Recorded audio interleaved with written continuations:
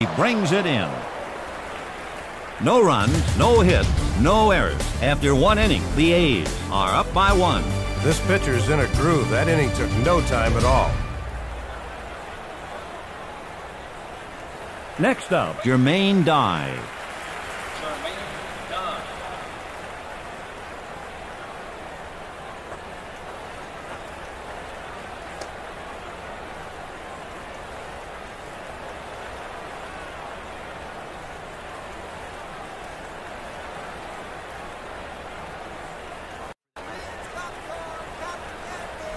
The two-seamer. It's tough for a hitter to stay on a pitch that dives like that.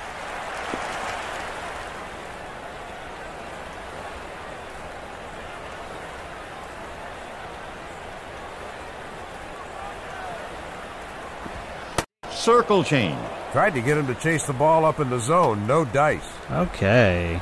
All right, let's lower that down, folks. All right, everybody, welcome to Sports Goofs 74. I guess tonight it is brought to you by As Far as the Eye. Travel with your tribe towards the center of the world in a new roguelike, turn-based resource management game. And that is available today. So, right from the gate, we have a sponsor, guys. We've made the big time. We're famous. I can dig it. Oh, I can dig it.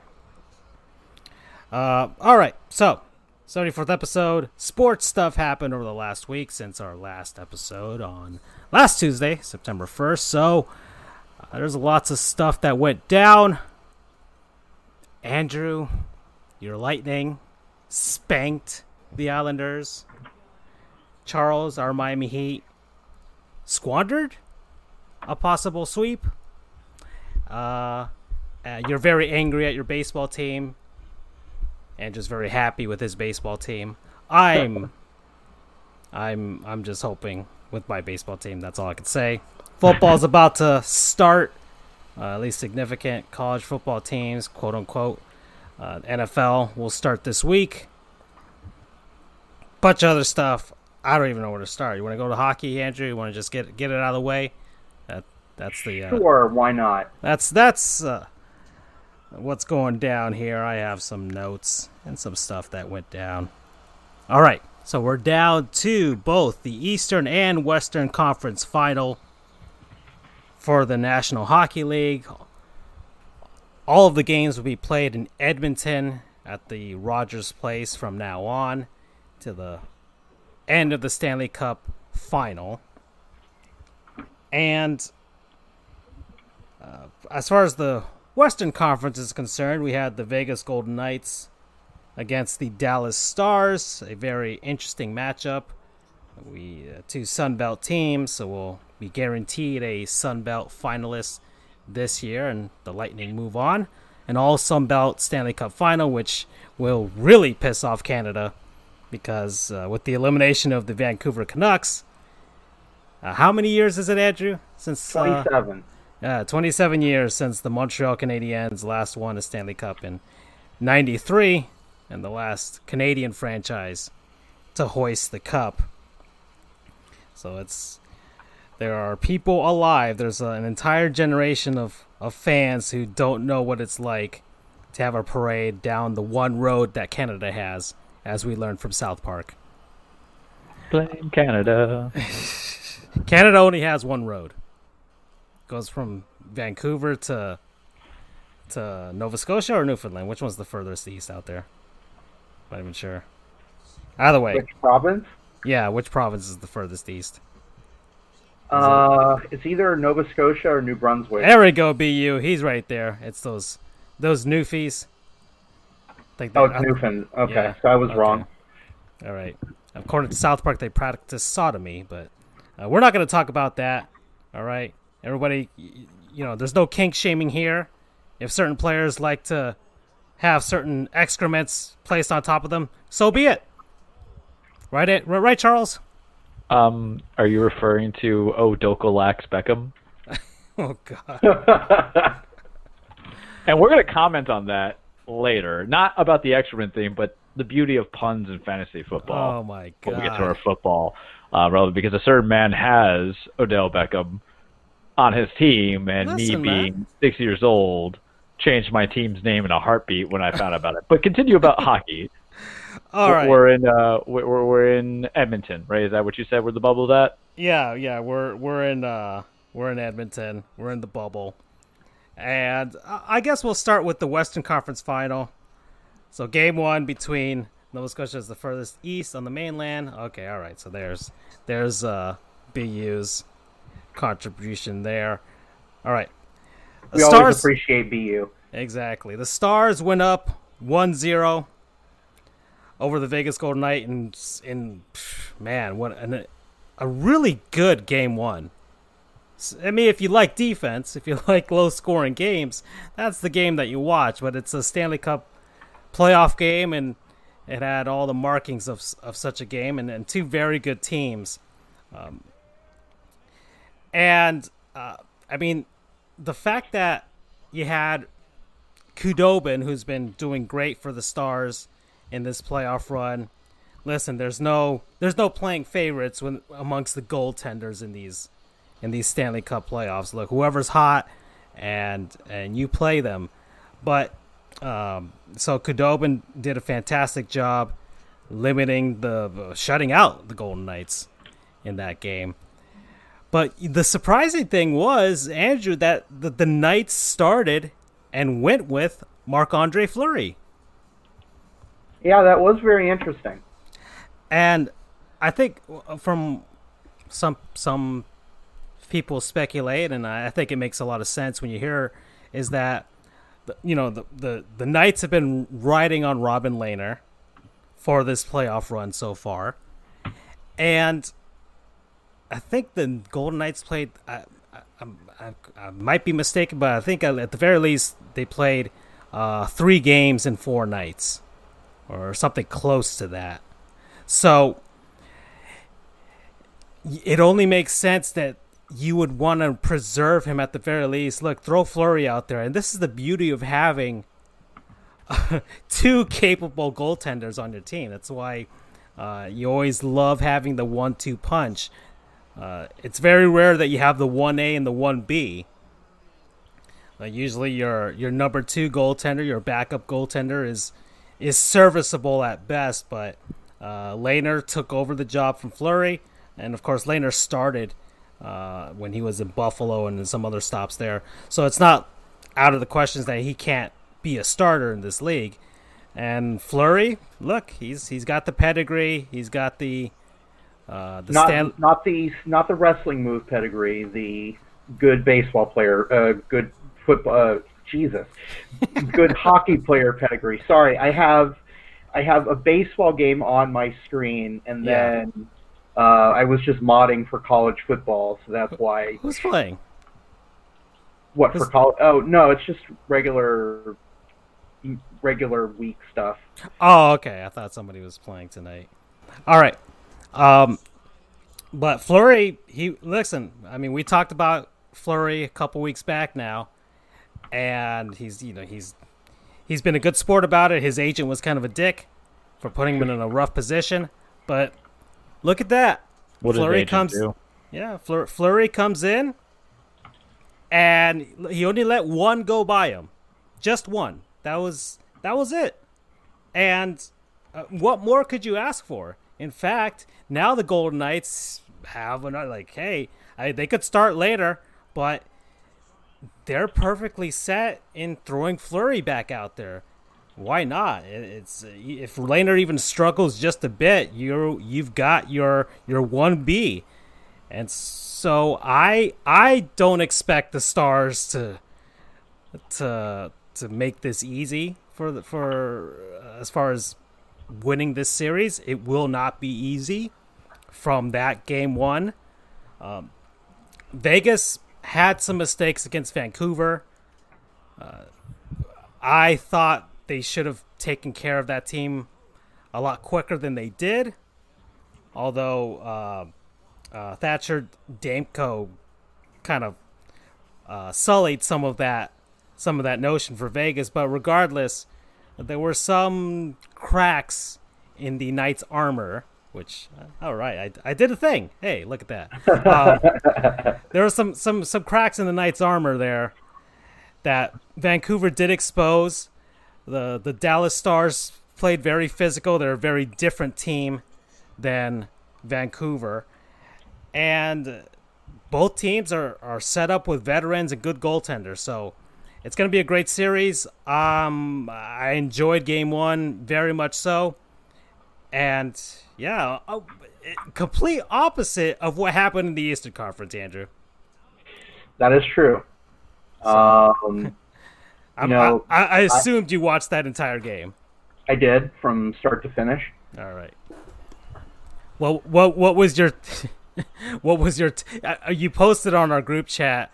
What was it? What did you post? The Lightning looked good that night or something like that? They played well tonight. Yeah, I said that was an understatement.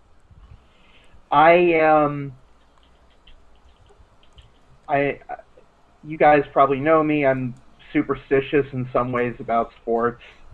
I was very distraught when I had to shave my playoff beard for work purposes, because I had to go on a webcam or whatever.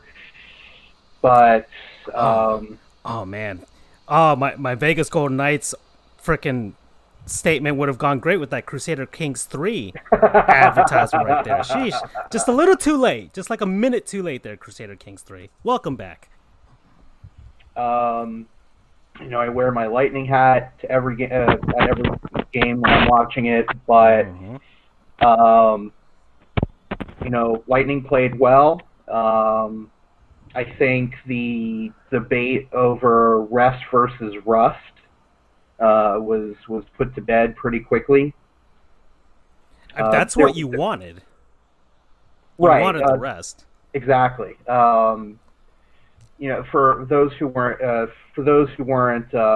following, we got our series with Boston done relatively quick. It was a 5-game series, and considering that we had been in 2 pretty rough and tumble series with Columbus, including that 5 overtime Game 1 in that series, and then another 5 games with Boston, who was really hitting hard.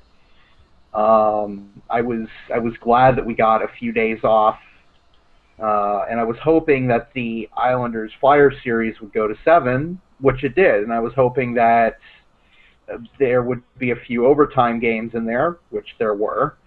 I was hoping, A, for us to be more rested, and B, for them to be a bit more beaten up and tired. And the debate was, do the Lightning come out fresher and better because of the 3 days rest they had, versus are they rusty and the Islanders, coming off of an emotional series, will be in the better position to take it. And luckily the rest won out there. Someone pointed out on Twitter, and this person is a bit, over zealous, I guess, as a fan. I'm not sure the best way to put it. A homer, I guess. Homer. Both. Yeah, both. I guess both. The kind of guy that is like, every call against the team is some BS by the refs. Oh, he's a Charles. Which, admittedly, there have been some bad calls in this series, but for the most part, the ones last were legit. But he made a good point that there's one player that kind of, admittedly, it was 6-1 at the time it happened, but he kind of took the play off, if you will, and it led to a goal, which really shouldn't have happened. The player, Tyler Johnson, he kind of coasted into the defensive zone, let a guy get behind him. I think it was, I forget who it was, but the guy got right into the slot and just roofed it past Vasilevsky to make it 6-2, which at the end of the day, it didn't really hurt. But it was unfortunate to see the lack of play there. Sounds like another Tyler Johnson that Francisco and I are very familiar with. Yeah, but this is a good Tyler Johnson. So, and Johnny, as they call him, he's a good player, and he's incredibly effective on offense. Just hoping that he kind of sticks it out a little bit more on defense, because look, I know that we won 8-2, but I am not counting on that for the remainder of the game. Oh no, I mean, yikes! I was surprised that the Islanders even let that happen. When I saw the score, I'm like, what is happening? I mean, yikes! But I do not see the Islanders letting. They're going to make a lot of adjustments, and you will not see that happen again. Right, and if it does happen again, they just hand the cup to the Lightning. Don't say that. Don't say that. My team's not in. I can say it. So I mean, like I said, I'm not taking anything for granted. I'm assuming that each game is going to be like a 1-0 contest. That's how I go into every game. And again, I'm just a fan. I'm not a player, so surely they're thinking the same thing. But I think it's a good omen that we were able to get off to such a quick start. Braden Point is, pardon the pun, he is on point. Oh yeah, look at this. Look at the numbers from Braden Point. So just that game alone, 2 goals, he had 3 assists. Oh, 3 assists. Jeez. And 5 points for that game. And overall in the playoffs, he's got 8 goals. He's got let's see, in total points, 23 points, which leads the team.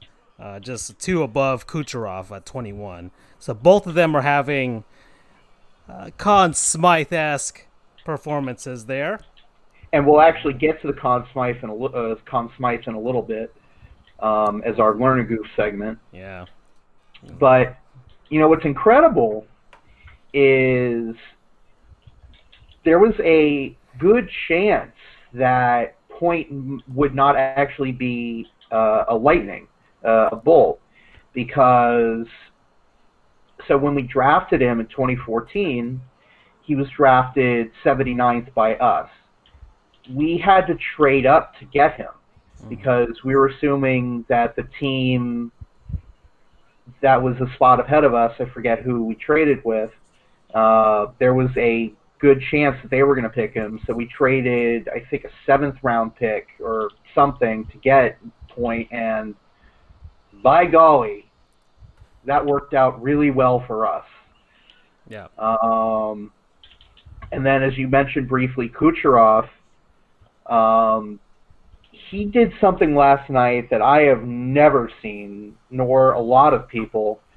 I forget who it was. I think it was Kevin Weeks posted on Twitter that there's such thing as like hockey sense, there's something as hockey IQ, and he coined this new term for what Kucherov did on his goal last night, which was incredible. So what happened was someone did a saucer pass over a stick to Kucherov.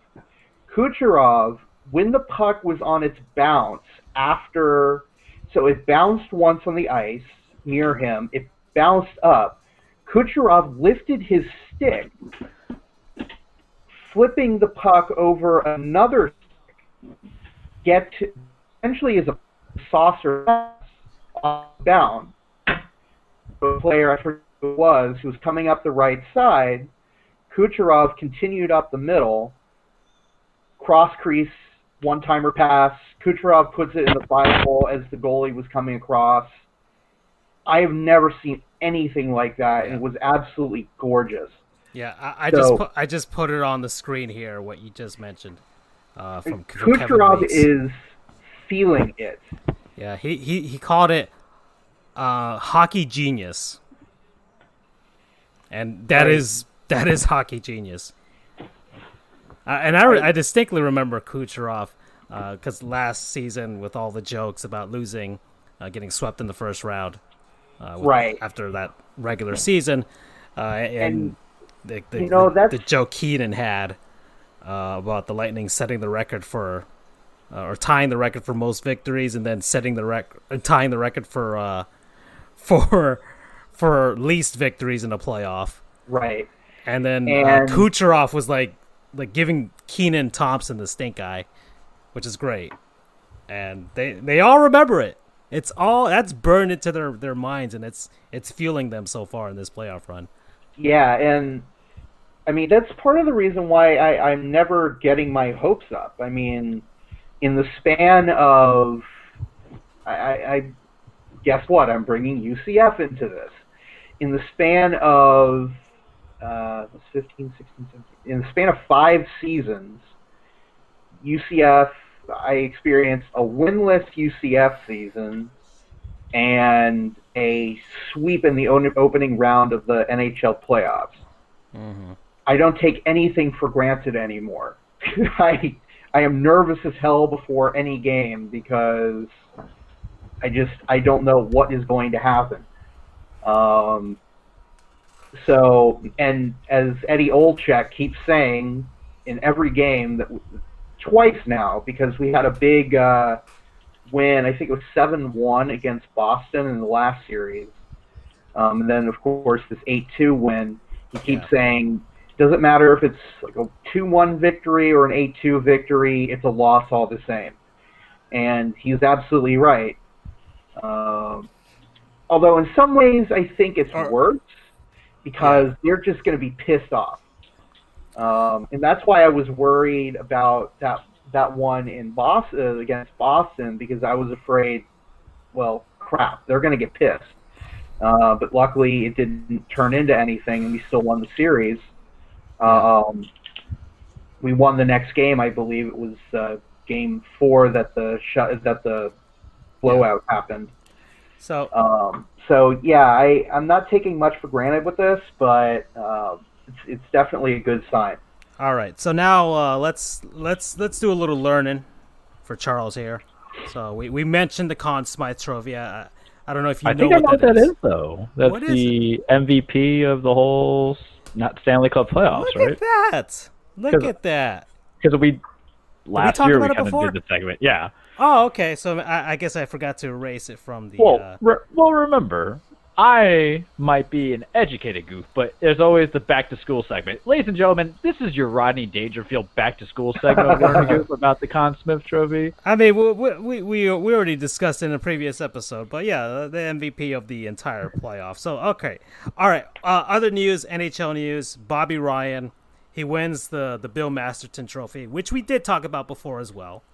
And do you remember what that is, Charles? Is that best defensive player, or is that just MVP? No, you won't know it from the funny Canadian names. It's basically like the comeback player of the year. Award. Okay. So Bobby Ryan, Andrew, you know this story as well. Mm-hmm. He earlier in this weird season, in the 2019 portion of it, in November, he had to walk away from the game, entered the NHL's player assistance program because he is an alcoholic. And I guess it was affecting his life to the point where he just could not continue playing. And so he goes in, he gets help, and he finally is able to make it back to playing in later on in the season before everything was put on hold. And he comes back and has a hat trick in his first game back in Ottawa, as he plays for the Ottawa Senators. Very emotional for him. He was crying afterwards. I'm sure a lot of people were crying. I was crying. Just a guy that admitted he had a problem, which a lot of people don't do. And, heck, we've all seen that in our lives, in our line of works as well. I said works, which is weird. And look, Bobby Ryan's not an insignificant player either, Andrew. He's not. He's good, man. He was originally with the Anaheim Ducks. He made the All-Star team in 2015. He was, I think he was traded for Silverberg. That was the trade between Ottawa and Anaheim to get him. And he won a silver medal in the 2010 Olympic Games in Vancouver. And he had a bit of a struggle, but he's not a bad player. And look, Ottawa's rebuilding. I don't know if he's going to be part of that rebuilding process. But so he's an active player? Yeah, he's an active player, yes. So let me give the official definition here of what the Bill Masterton trophy is. Want to get it straight from the NHL. Right. And that's voted on by the NHL, the Professional Hockey Writers Association. It's given, quote, to the National Hockey League player who best exemplifies the qualities of perseverance, sportsmanship, and dedication to hockey. Right. And by that kind of by virtue of that definition, it usually goes to somebody who has suffered some sort of a severe injury, health issue, but sometimes it's not. Like, sometimes it goes to guys who lose family members in their lives, and then right. Like, for example, the most recent one that didn't have anything to do with health was your good friend Jaromir Jagr. Jagr was just because he was frickin' doing what he was doing at that age. Right. But like in the past couple of years, Robin Lehner, who is obviously now with the Golden Knights, he stepped aside for a little bit because he went to counseling and help for alcoholism and bipolar disorder. Yeah. He did, and then year before that, Brian Boyle was diagnosed with leukemia. Yep. Craig Anderson, his wife, was diagnosed with cancer. Yep. And so on. So it's sort of an award to commemorate and to honor players who kind of went above and beyond to maintain a high quality of play. And the Craig Anderson one, which also with the Ottawa Senators at the time, I don't know what it is with the Senators and really good feel-good stories. Well, it's because the hockey gods have to have some sort of karma for having such an awful owner. Right. In Eugene Melnyk, so it's a trade-off, I guess. So, and I'll send the link to you for this, Charles, because you'll get a little choked up as well. But Anderson was absent for a few games because he left mid-season to be with his wife, who was diagnosed with cancer. Was that the season that Ottawa made it to the Eastern Conference Final? Yes, it was. And they lost in like Game 7. Yeah, against the Penguins. And unfortunately, the Penguins went on to win the Stanley Cup after that, so who knows what would happen if the Sens made it through. But in Anderson's first game back, he got a shutout. He blanked the other team, and it was an away game, mind you, but he still got the first star. Yeah. And, well, more than that, because away players will get stars all the time, but the crowd gave him a long-standing ovation. Yeah, hockey fans are usually in the up and up with some of these circumstances, just by the hardcore nature of hockey fans in general. So, Bill Masterton Trophy, good on Bobby Ryan for getting that. All right. So, I guess that's... Goof. Yeah, those are all our hockey points here. Charles, I hope you learned something here today. And I hope whoever was listening learned something as well. All right, so we're at the half-hour mark. Baseball is happening. Baseball is indeed happening. I do want to start because I think it's appropriate as well to do a Let's Haul Y'all segment here. I told you guys that you can kind of guess who I'm highlighting two today. And this was a rough week in the baseball community. So very unfortunate. Yeah. So the first one, we'll go with the first one who passed most recently last week and a half. Tom Seaver, Hall of Fame pitcher for the New York Mets, most notably. And I mean, this guy, his numbers are ridiculous. I mean, dear Lord. Made it Hall of Fame class of 1992. He went to USC for college because he's from California, from Fresno. Drafted in 1965 in the 10th round by the LA Dodgers. However, he chose not to sign. The following season, the Atlanta Braves drafted him, but for some reason, Major League Baseball voided the draft selection. So he signs. Seaver eventually just signs with the Atlanta Braves. Or not with the Atlanta Braves, the New York Mets as an amateur free agent. And what does he do? He wins the National League Rookie of the Year in 1967. He then wins the 1969 World Series, a very nice World Series, along with Nolan Ryan and who they called it, the Miracle Mets, defeating the Baltimore Orioles, who were favored in that series. And part of the reason, well, Charles, do you know why they were the Miracle Mets? Was it the which year are we talking about? I was in and out because I was looking at the Heat game. Sorry. 69. Oh, is it because it's a miracle that the Mets can get into a 69 phase? Ha ha ha! Back up. No, I don't know. I know Tom Seaver, but strong opinion. But this is a good way for baseball as well.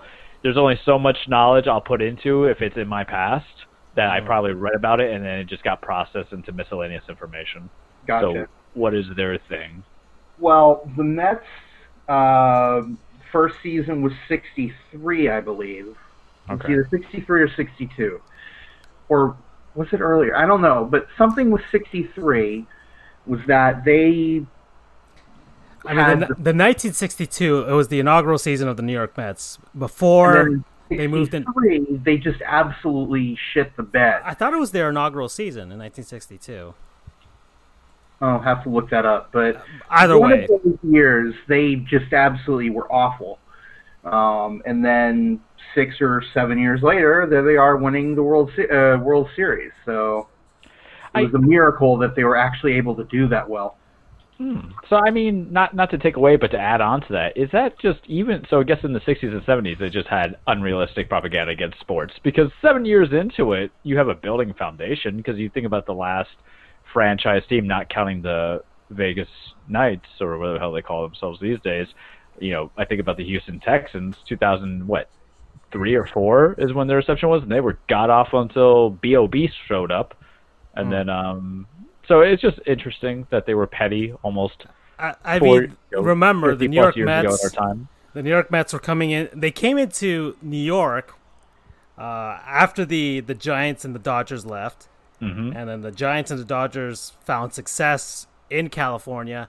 The Yankees were in the middle of that freaking insane run in the 50s and the early 60s of just World Series after World Series after World Series, and the Mets. Somehow they put a team together that figured it out and was awesome for 1 year. And then I think they went back in 1973 to the World Series and lost to the Oakland A's.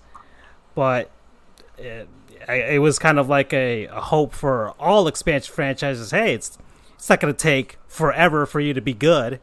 You can find a way. And so Tom Seaver was known for the New York Mets. His nickname was the franchise. And right. I mean, Mets fans. I mean, he's the guy. He's the guy that ushered in the New York Mets as a legitimate sports team, even though they're the butt of a lot of jokes. Regardless, he legitimized the New York Mets, and so I mean, 3 Cy Young Awards, 12-time All-Star, 3-time ERA title winner.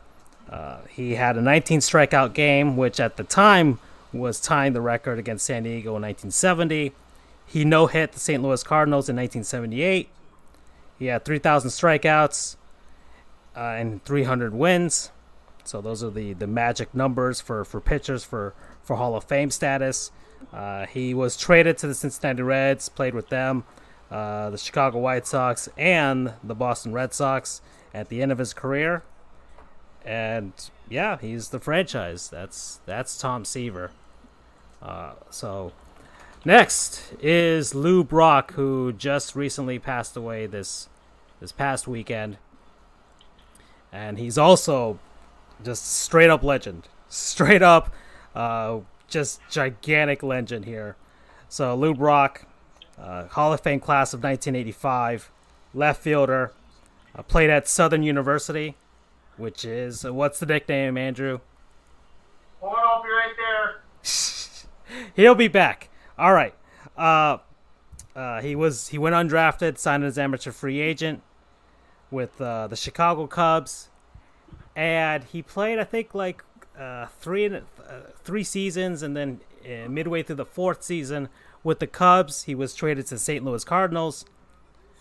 But I'll get back to that later. So let's take a look at the huge numbers here. 6-time All-Star, 2-time World Series champion, 1964 and 1967 with the Cardinals, 3,000 hits, just 938 career stolen bases, which at the time he was retiring was the record until Rickey Henderson basically shattered that record. But Lou Brock originally shattered the stolen base record. I was asking Andrew, Southern University, nickname of the team. Uh, I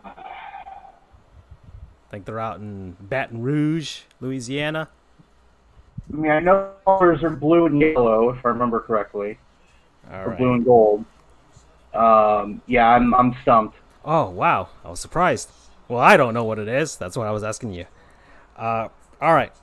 Let me look it up. It's probably some sort of And dog or cat. and my guess is when I read it, I'm going to be, face palming because of course I knew it. Well, first off, blue and gold, I was correct. Well, Columbia blue and gold, and it's the Jaguars. Okay, so it was some sort of cat. All right. So Southern University, that's who he played for in college. Yeah, he shattered the stolen base record so much so that the National League created the Stolen Base Award for whoever got the most stolen bases in a single season for the National League every year. And they named it after Lou Brock while Lou Brock was still an active player. Respect. His last 2 seasons of his career. So he never personally won his own award, but they frickin' named it after him while he was still playing. And yeah, the huge thing was, people posted this on Twitter, he was traded by the Chicago Cubs to the St. Louis Cardinals. And there's an underlying, horrible thing that happened. Why? Because there were some in the Cubs organization and season ticket holders that complained that they thought the Chicago Cubs had too many black players on their team.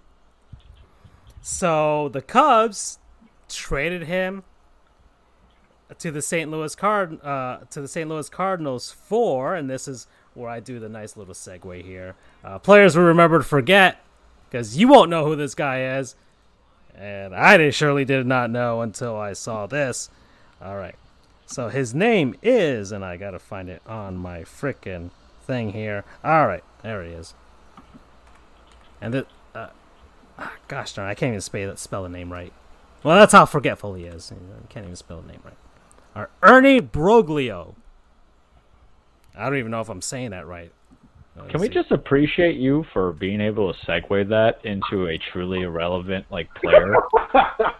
Ladies and gentlemen, I don't plan. You guys know this, barely. Francisco is working, protecting people's rights, and then making sure you have the right to be entertained on this damn show. We don't so, get Crusader Kings 3. Early, let me segue that into Francisco, guys. Crusader Kings 3 just doesn't hand out sponsorships to anybody, you know? Exactly. All right, so Ernie Broglio, he was a major league pitcher out of El Cerrito High School somewhere in California. Played for two teams, the St. Louis Cardinals, Chicago Cubs, between 1959 and 1966. His stats are there. I mean, he was an okay pitcher, I guess you would say.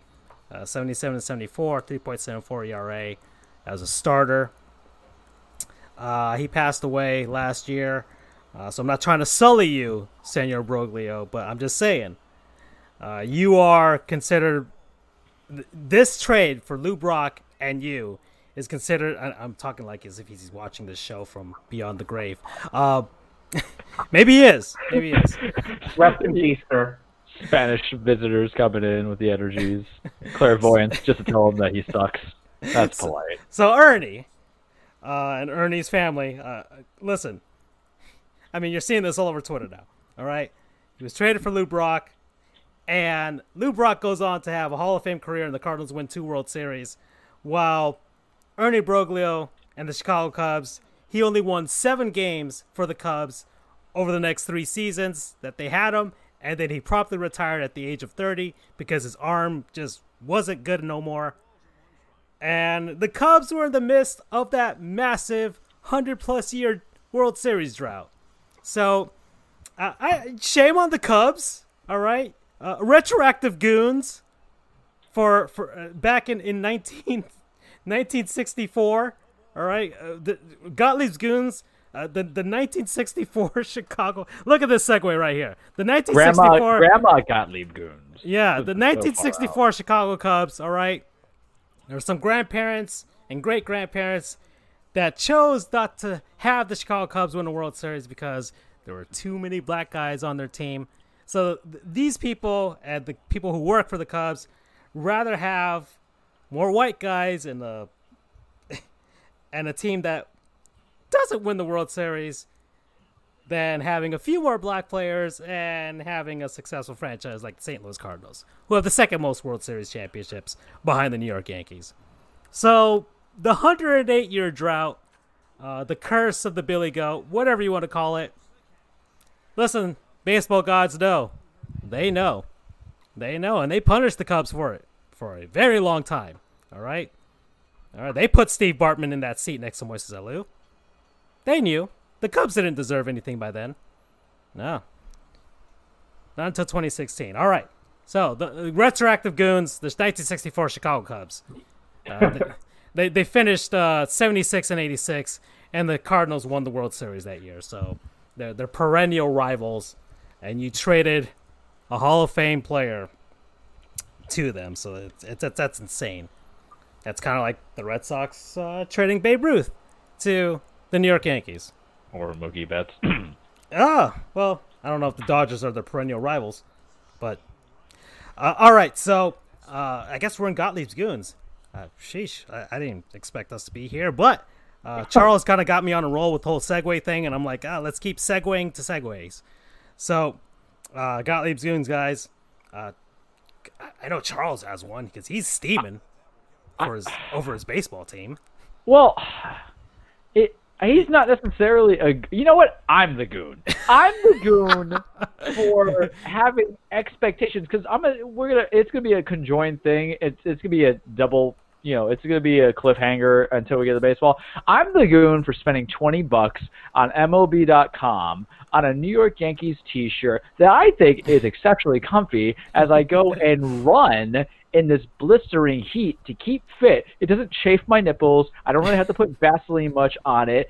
I really wish I could have 50 more. It's a segue of everything. But I'm the goon who says, let me get this as we're in the midst of being just about 6-7 games above 500. And here we are struggling for our lives, 1 game behind. So I'm the goon. And I probably deserve it anyway for a lot of stuff that I messed up on, especially like the old Twitter thing with Jeter. You know what? I'm a goon for not being like a Marlins fan. I'm a goon for not being, I can't be a Rays fan. They move too much. I'm going to be in Montreal next year. I'm just a goon itself. It's me. Maybe I should prepare myself. I'm not eloquent. I don't know. Okay. Well, Self-righteous hatred. We'll get to that, I guess, in the second half of the show. We're at the 45-minute mark. But we're here at Gottlieb's Goons, guys. And I think we can all agree. I think this is like the most unanimous of a goon of all time. EA Sports. Yep. Maybe. Yes. Because they did a certain save face today, and I'm going to counteract it when you talk about it. Oh. Just so you guys know, I'm doing 2 middle fingers right now. Look at these guys. Look at these smug pieces of crap. Look at them. EA Sports. Oh my goodness gracious. Where do we begin? Anymore. Where do we begin, guys? I mean, well, can I air my grievances here? Sure. Where's the Festivus poll? It's going to start because there's no college football, right?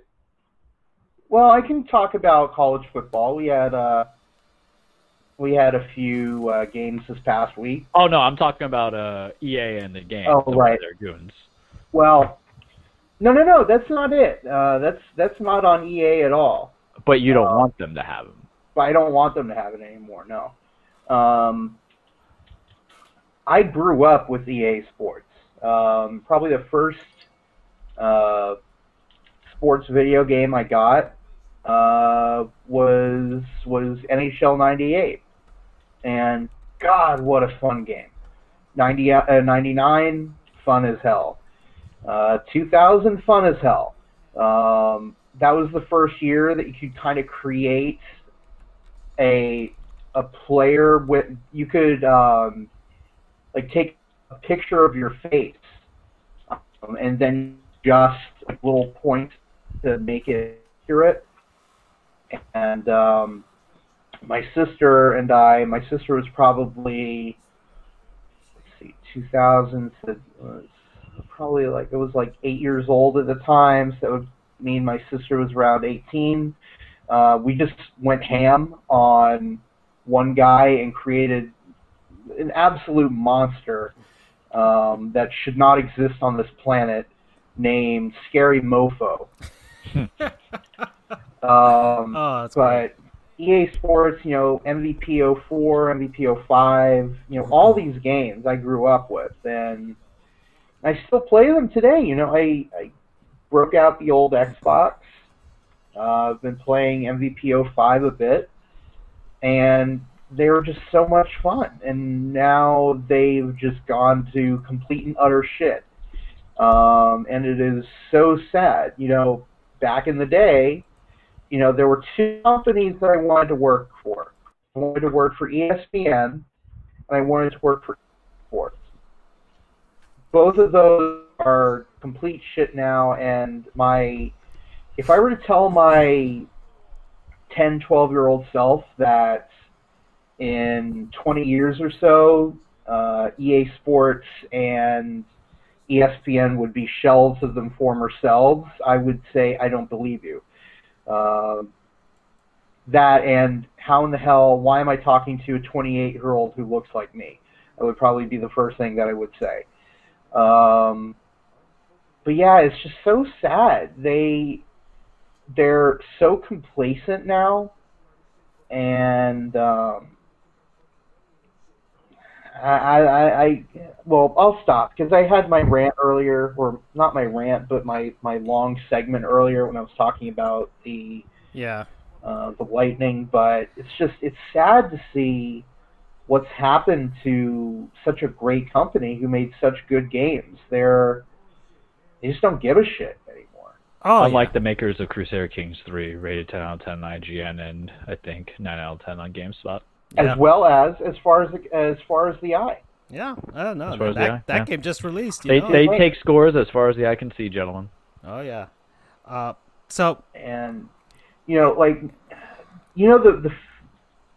the famous saying, EA Sports, it's in the game. That used to mean something. Back in the day, for those who don't know, and although people who are watching this probably know since you're about our age, it was, if it's in the game, it's in the game. And then they just shrunk it down to, it's in the game. And It's not in the game anymore, my friends. You know, I brought this up the other day. There's a practice field in Madden 21 where it still says, there's a banner that says Madden 19. They have not touched that file in 2 years. Yeah. And then you've got, well, I see Francisco is playing all of these clips right now. They're putting the bare minimum in. And it's unfortunate because thanks to EA, we have this whole, arms race. It's not even an arms race. 2K basically owns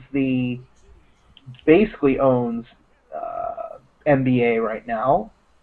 Sony basically owns baseball. And it's all because Madden, EA Sports decided, you know what, we're going to buy the rights to the NFL. All right, so... And since then, it's just gone completely downhill because they don't have any competition. And that's the whole thing with this. It's just so sad. I hate it. All right, guys. So much. Wait, can you guys hear me? I don't know if you guys hear me.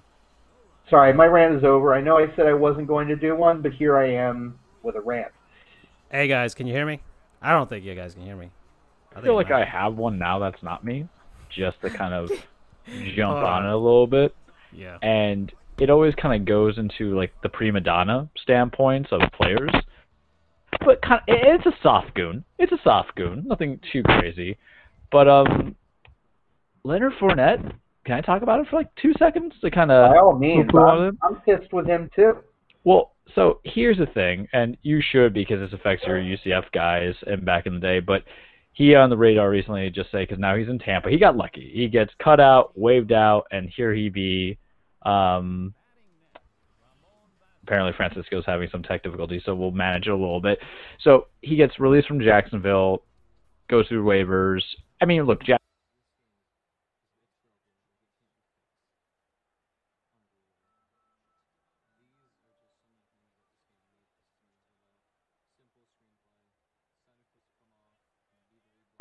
it's the truth. Like, Dave Caldwell has been the GM for, yes. Yeah. Welcome back. Oh, perfect.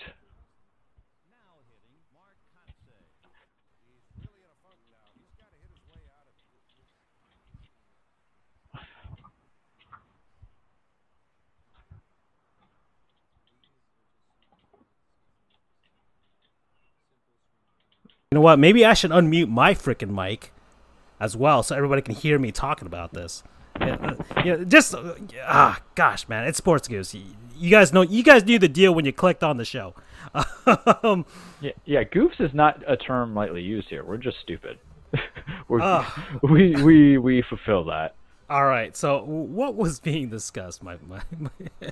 I had a real goon aside from my self-hatred, and it's just Leonard Fournette, and it's a light goon. Oh, okay. It's a light goon, because not being liked enough to be finishing out to your contract to which your team wants to get rid of you is one thing. It's the statement that he kind of said today when he goes, for the first time, I really have a QB. Oh. And then he proceeds to kind of throw down his past quarterbacks, which, mind you, they're actually, having a decent track record. Blake Bortles may not be the best, but Gardner Minshew and Minshew Mania, is something that Jacksonville's looking forward to. I think it's a little bit of a jab back to him anyway, because Minshew says finally we have guys who want to be here instead of being prima donnas, for lack of a better word. And listen, the stash can say whatever he wants for all we're concerned about. And then with Blake, Blake had a tough kind of season, but then you have, Blake just has a tough career. Number 3 pick, I think, Andrew, and then popped in position, took him as far as the AFC Championship, couldn't, seal the deal and all went on the wayside. And then Nick Foles, broken collarbone within the first quarter, couldn't win. But that was never going to fit as a marriage anyway, because Nick Foles was a product of good play calling and better wide receivers. At that time, you had, when he was there, a second-year DJ Shark and then bust up D.D. Westbrook. You can't win with that. And Chris Connolly. But now Fournette's saying, at last I have a real quarterback. You got Tom Brady at 41. You have Bruce Arians, who I think is kind of now in the, I'm going to say it, maybe you were overrated as a coach in the Arizona days. Was your success a product of everybody around you kind of thing? I mean, granted, what he did with the Colts of Andrew Luck's first year when Chuck Pagano had cancer was just something amazing. But, sometimes, and that's the thing about coaches, too. You're good until I think you suck. Sorry.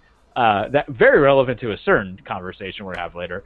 But now's the time. You've already kind of gotten that reputation for being a troublemaker and a headache, not like the equivalent of DeAndre Baker, who's definitely a goon, and he's going to be in jail for like 10 years for what he did with the armed robbery, allegedly, right? Lawyer words.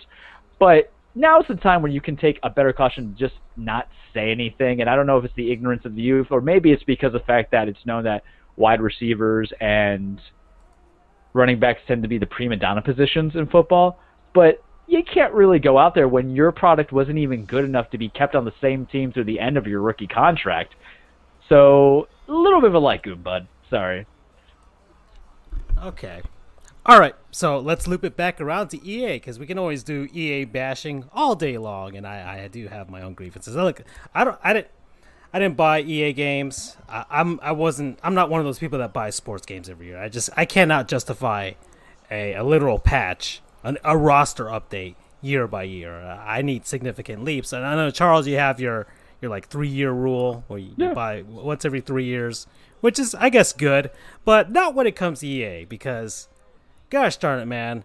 I mean, they seem to keep getting worse and worse, and there is evidence. I think Sports Drink TV on YouTube does a fantastic job highlighting how awful EA is now with all of their sports. It's not just Madden. It's NHL, FIFA, the complete failure of them trying to resurrect. They killed NBA Live and then tried to resurrect it, and it is just not up to snuff.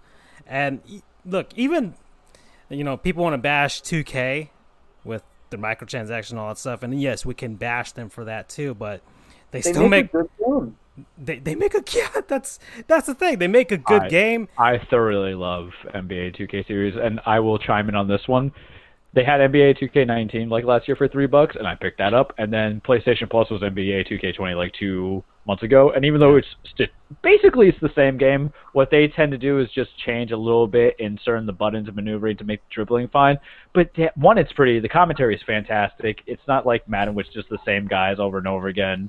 So here's the thing: it's like eating at Wendy's. It's not the highest quality of burger, but it's a burger you're always gonna wanna order, guys. Oh my god. So yeah, NBA 2K, I mean the 2K sports, I mean, yes, they've microtransactions to hell, but they have attention to detail, they have great presentation, and it makes you stomach the other stuff at the very least. And look, you don't have to buy into it, but people play sports games for a reason, and but EA has taken out a ton of features from the Madden series, from every series, 2K. And look, EA put themselves in this position of what we have in sports video games right now, as far as on the consoles is concerned. They got threatened by NFL 2K after Sega, yes, Sega of all people, made the fantastic NFL 2K5 while they were shelling out Shadow the Hedgehog, which doesn't make sense, but whatever. You don't want to be a hedgehog with guns, Francisco? Shadow the Hedgehog is such a horrible game. And Sonic Heroes is a bad game too. All right. I think another issue that EA had was that it was priced at 2/3 or 1/3 the price. That was it. It was NFL 2K5 came out at $20, and all of the games were at $20. They had the ESPN license. They had a fantastic presentation, great gameplay. It was the works, and people were crossing over. I had NFL 2K1 on the Dreamcast, fantastic game. 2K3 with that was the other good. Damn, I'll get to him next week. Yeah, it was relevant to everything I was saying and what you were saying. While people while the normies were playing Madden, I was playing NFL 2K. All right, and the normies finally realized NFL 2K is a pretty good game for $20. Hell yeah!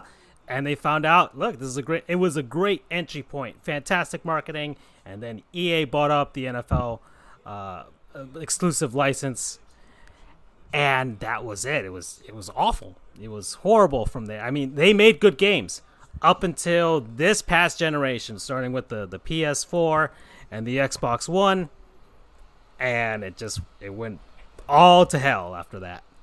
Oh, can I just interject really quick? I have the Western Conference Final on. Laner is starting in net tonight for the Golden Knights. So it was a rest game for Laner then. Either way, Fleury did a great job in that first game. Which makes sense. I mean, that was a really rough. Again, any 7-game series is going to be rough with a bunch of hits, especially. Well, I don't know, but that was a tough game. Yeah. So and I'm gonna wrap it up. But we know everybody knows EA's goons. They just have, they're just horrible, and they keep doing horrible things. And I told you guys, if people have done it on Twitter, if you complain hard enough, or not even hard enough, just be like, "Look, I bought the game. I want a refund." EA will just send you a code, basically getting you a free Madden. So the game is basically worthless to them because, of course, they want you to spend an ultimate team and all that crap. And of course, Madden's not the only series. There was a controversy with UFC 4 where they had advertisements mid-game, like a commercial break during a game, as if it was real life, all for the sake of quote-unquote realism, when we all know it's just trying to keep lining those coffers. There's no end to EA's greed. And of course they hire cheap labor. They're using a Frostbite engine that's not meant for a football game. It's meant for an FPS. So they're cheap on the engine too. We don't know what's going to happen with the PS5 and the Xbox Series, whatever the hell they're calling it. S and X, whatever you want to call it. Innuendo aside. Just need an E. E. Yeah, there you go. They're probably going to have a Series E, watch. And so they just suck. They're awful. I only have one EA game that I know of that I bought legitimately. And that was NBA Street V3, and that was only because Mario was in it. So, yeah. Oh, can I do one more thing before we head to yes, head to the non-sponsors? The only reason why is because we did it in this half of the show. So, a company sent a tweet out. It says, "Sending our love and congrats to Bobby Ryan on winning the Bill Masterton Trophy. Very well deserved." Guess who the company was? Was it Budweiser or Molson Canadian? Oh my God! You've got to be kidding me! Is this on Twitter? Yes. Although you have to go to hockey images that precede unfortunate events, because my guess is Molson's taken that down already. Oh my God! Now, admittedly, they did come out and apologize. They said, I forget what they said, but they did come out and apologize. But still, someone was not thinking. Yeah, no, I mean, here's their freaking response. Upon learning the context, realized their message was not appropriate and took it down immediately. We intend to congratulate on one of our partner teams, but understand the situation was inappropriate for us to comment on. We apologize. Yeah, it was just, social media intern that just like, hockey player. Hockey player won. Oh, okay, for Ottawa. All right, we're a sponsor. They put it out, and they didn't know what the reason was for, which kind of, implies the fact that maybe not all Canadians follow hockey. Just saying, So you hardcore Canadian hockey fans, just chill out, all right? Let us have our Sunbelt Stanley Cup final.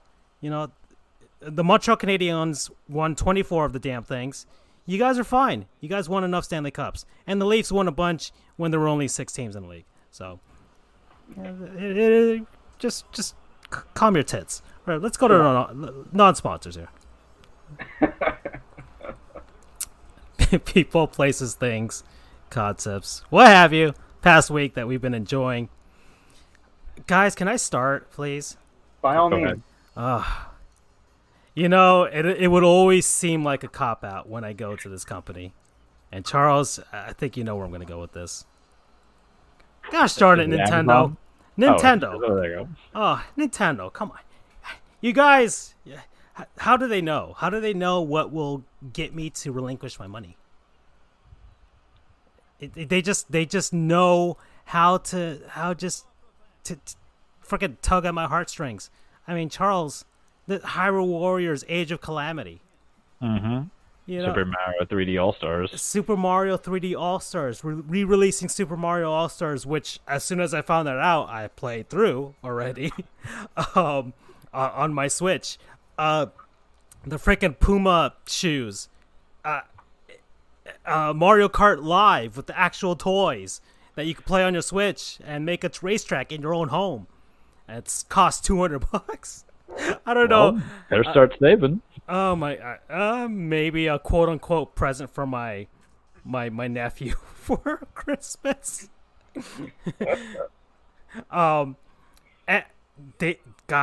This company, man, this company. Listen, they do some things that frustrate me. So that's fine. I mean, Mario 3D All Stars is only for 6 months.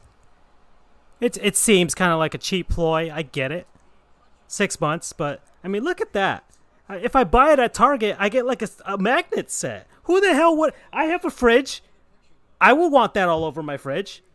If you bought an amiibo, you might as well need those magnets. How many Mario amiibos do I have? I have 3 of them. I got 3. Yeah, I got a gold, a Smash, and an NES one. I mean, gosh darn it, man. And Hyrule Warriors, Breath of the Wild, trying to find out... That's so smart. Instead of making a full-fledged like prequel game that's in the style of Breath of the Wild as far as like gameplay-wise, it's like, okay, hey, Koei Tecmo, you guys want to do another Hyrule Warriors? We'll let you tell the story of what happened before things went to crap in Breath of the Wild. Oh, wow. What a brilliant move. Before they go on to the sequel to Breath of the Wild, which I guess is going to come out maybe next year, I would assume. They're saying November 2021. Yeah. For the Switch Plus, whatever they're going to call it. So that they're probably going to make me buy anyways. And I probably will buy. Man. How many years since childhood, since Sega bowed out. I've been a Nintendo fan just through and through, and they just keep getting my frickin' money. I can't stop. I just can't. It'll never end. Promo code money siphoners. EA? But this is a good money siphoner, all right? I will happily pay for Nintendo anything at this point. Sure, I'll buy Mario 64 for the 5th time. Why not? You want to go next, Charles? Yeah. Yeah, I'll go. I was about to make a comment about how Nintendo is basically EA, because here we are getting games that are the same with a fresh paint or a fresh coat of paint. But here I am also buying it too. But then again, EA has never made anything as good as anything Nintendo's ever made. That, and the difference is different consoles. Yeah. You know, it's not like the same year annually. So I'll go to my end. So I had something in mind, and then incidences and life changes you gentlemen. You know, I was going to pick a video game, but like life being the wind and I am the bag, I only go where the wind dictates me.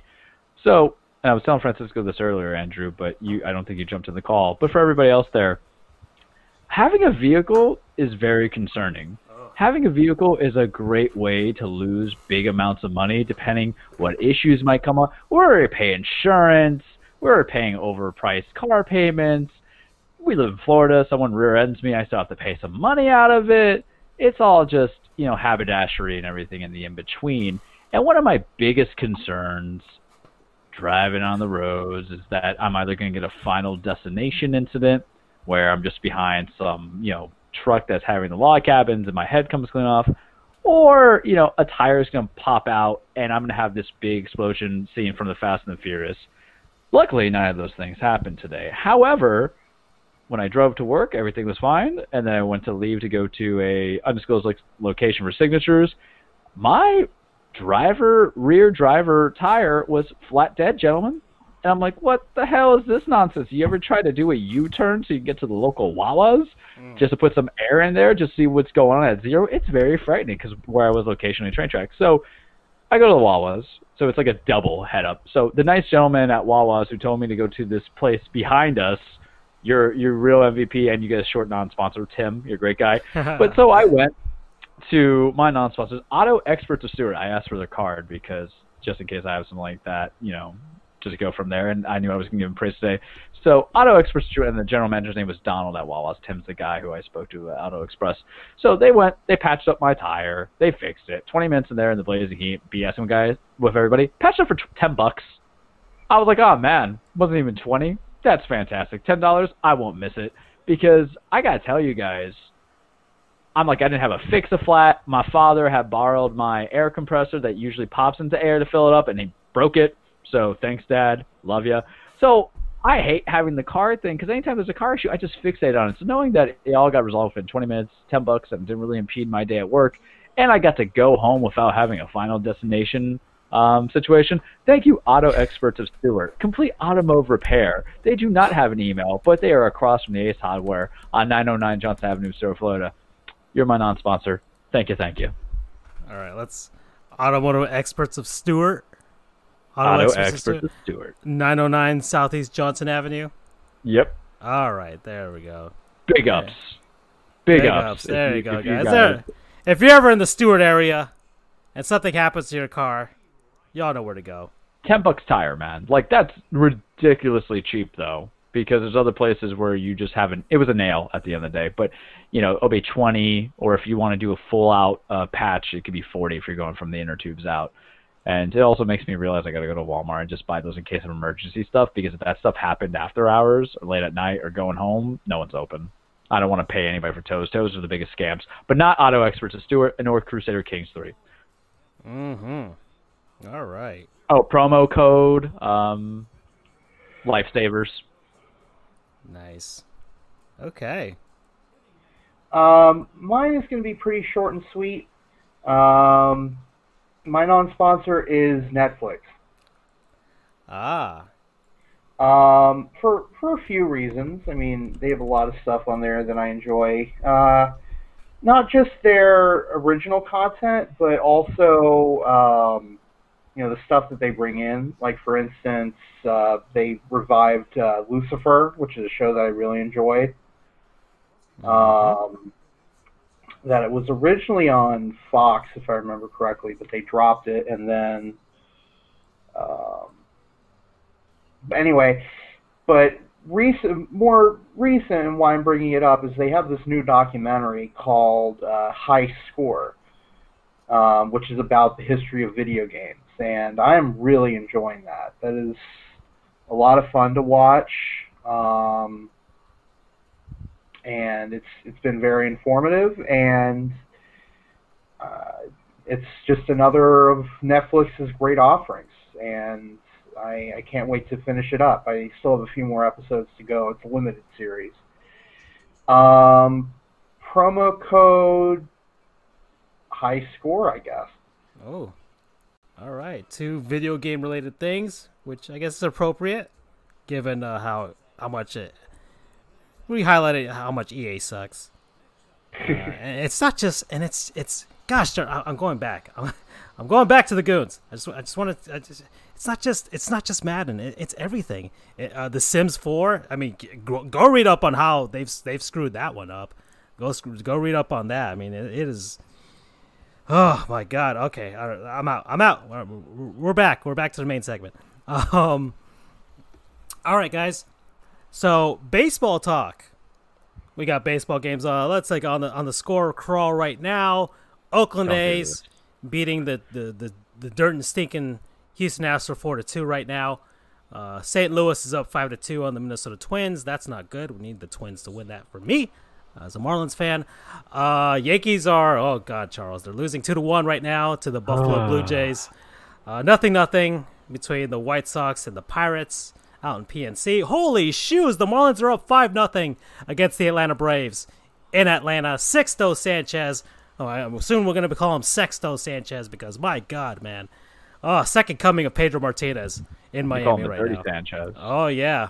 And Pedro Martinez, he basically anointed him the second coming of him. And I'll be second coming for sure. I'll tell you that later on tonight if they hold up For this innuendo. 5-0. The Tigers up 1-0 against the Brewers. The Rays, come on, Andrew. They're down 3-4 against the Nationals. We can't have the Nationals having a miracle run in September to get back into the playoffs. We can't have that happen. So get it together now. And 5-5 between the Royals and Indians out in the Cleve, the Factory of Sadness, or next door to the Factory of Sadness, actually. 0-0 between the Golden Knights and Stars at the moment. And our beloved Miami Heat are up right now, 63-56 at the moment. I changed the channel when we were down by 10 to play games and prep for NXT, and I'm afraid to actually go back and watch it because I acknowledge the score, and I'm like, I believe the jinx, man. My stream of the game on my other computer, for some reason, stopped, and I haven't reloaded it, and I think it's a good thing. So I'm just going to trust the score crawl for now. This match matters too much for it to, kind of go from there. Yeah, and then the Rockets and the Lakers 1-1 tied in the series play at 9 later tonight. Baseball, guys. Charles, you have more grievances. Let's just do it. We cheated there. So the hardest part about being, I think, a fan. All right, I was about to say the hardest part about being a Yankees fan. We have too many championships. Yeah, too many. I mean, we just spend too much money. We're just too good. The hardest part, I think, sometimes is when you're having a bad season, is trying to pinpoint what the season is. Because when you have an injury-filled season, what do you like to do? You're not doing well, whether it be... And here's the thing. Who knows what expectations are? Who knows what you could actually achieve? Because each year is different, man. But when you have an injury-riddled season like we have, you want to say, we're going to finish at 500, under 500, barely make the playoffs because of our injuries. But that's not the case here. So then you're saying, but who is it? It's like saying who's the a-hole, and you're pointing your finger to other people, but your thumb's pointing at yourself. I'm the a-hole. So I'm like going through this process of like, who's the issue here? Is it the fact that Gleyber Torres was out? Is it the fact that Aaron Judge was out? Giancarlo Stanton was out? DJ LeMahieu was out? The fact that we don't have Luis Severino? The fact that Domingo Germán likes to beat people and he's on the DV suspension? Is it that? And then I'm like, is it Cashman?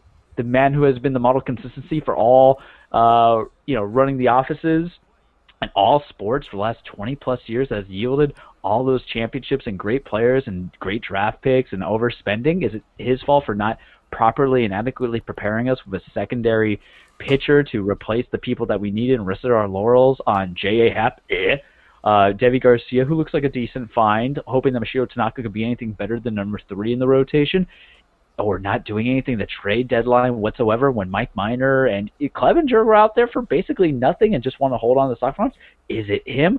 Or is it a manager who you like to fire who was coming in with the philosophy of being more of a team-friendly guy when we got rid of arguably a great manager? Because I always say it, even when he left, Joe Girardi kind of got the stiff end for being more like an adult telling adult boys to grow up, right? So I'm watching NXT too. Holy crap, that was fantastic. Side note, real quick. Finn Balor wins. That was a great Really? match. Yeah, you missed it. Well, it'll be on Twitter, so we do the highlights. I just had to pop that in the real loud. So I'm like, all right, it can't be Boone, right? He's got a little bit of that spunk. He's the guy who said, my guys are effing savages last year. You fell in love with that because you had Joe Torre, who was so mild-mannered. You had Girardi, who was very much like, I am the system and must be a robot. And so he's doing great in Philly, by the way. I'm very happy for him to have some love there. But then I realized, man, like looking, and Francisco, and I know Andrew stepped out to take the call, we've played a lot of doubleheaders. more so than a lot of people, and it's exhausting. No, not the Marlins, But not the Marlins. But I'm talking about the recent trend because you guys got back into the swing of it. Because we had the Mets, we had the Phillies, we had Mets again. I think we had the Rays. It's exhausting, but this whole 7-inning rule, which I've abhorred since the beginning of mankind anyway, it doesn't matter because all our double headers went past 7, and we were having a hard time winning, but we've had the lead in so many games. Last night against the Blue Jays, we were up 5-2, man. And then all of a sudden, this 6-inning run happened. Yeah, there we go. Yeah, that's right. And here's the thing. You know how sometimes in sports where you feel like you really kind of actually know what's going on with the sport as an issue as opposed to being conventional talking head? How many weeks have I been saying, man, we're losing because because Boone is just not pulling starters when they need to. They're letting him stay on a little bit longer than they should be. It's been a consistent trend. Or he's just like doing these weird rotations where Jordan Montgomery or Dave Holder are just going to be in only 3.2 innings, and they can go for 4 because the expectation of a lot of these guys in the bullpen, Adam Ottaviano, Green, a few other guys, they're seeing more field, more action instead of our proverbial starters that we have. So they're just blowing it all up. It is just complete trash. They're blowing innings. Like, how do you just come in, pitch 1 inning, and let up 5 runs, man, or 6 runs? And we're not doing anything about it. So there's Boone last night going, I thought Aviano had good stuff because he's trying to keep the run. I'm like, no, you need to talk to Cashman. You need to say designate to the alternate site. You need to pick up one of the young arms and say screw it. Because you cannot and it's very full circle because 3-4 weeks ago we were talking about Jace, whatever his name is, the manager for the Padres, I forgot his last name, basically saying that you can't tolerate losing and making excuses. Tangler making excuses. Tingler, and here you are. Remember he didn't make you tingle. Yeah, exactly. But here you are making excuses for not giving hard criticism. Shame is the ultimate teacher. And you got to and I've had issues with Aviano in the past. That's why I'm very surprised he's still around. But in our team, because he just lets it up, man. So does Green, lets it up. Montgomery is kind of like a hybrid starter going into bullpen thing. But you can't trade away everybody too. So I can't be that a-hole who's just like. It's so hard this season. But but he's not managing. He's not managing. You don't coddle guys who are costing you wins.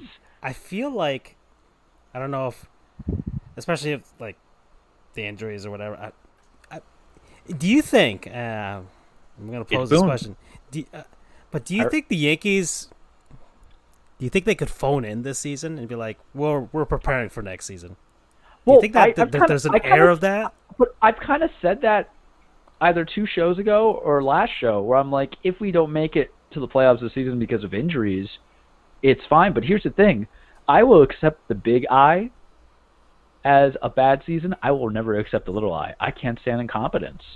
And here's the thing, guys. I don't play baseball. I don't know look at baseball. I didn't get Little League. But I'm a common sense guy because I think there's a vicarious understanding and learning and development as a fan who actually watches the game in any sport of the do's and not do's.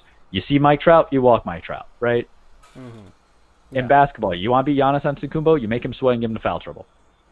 Yeah. Right? In football, you throw it deep to Duke Hopkins, and you know he can do something.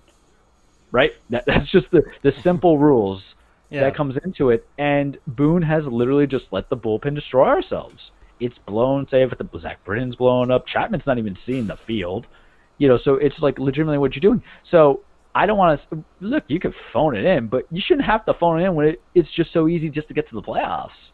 And I'm saying it easy because we're not struggling to get runs. It seems so easy when we talked about it. Heck, even last week. It's not even that long ago. So last week, hold on. Let me get my phone up. It's been charging for a bit here. All right.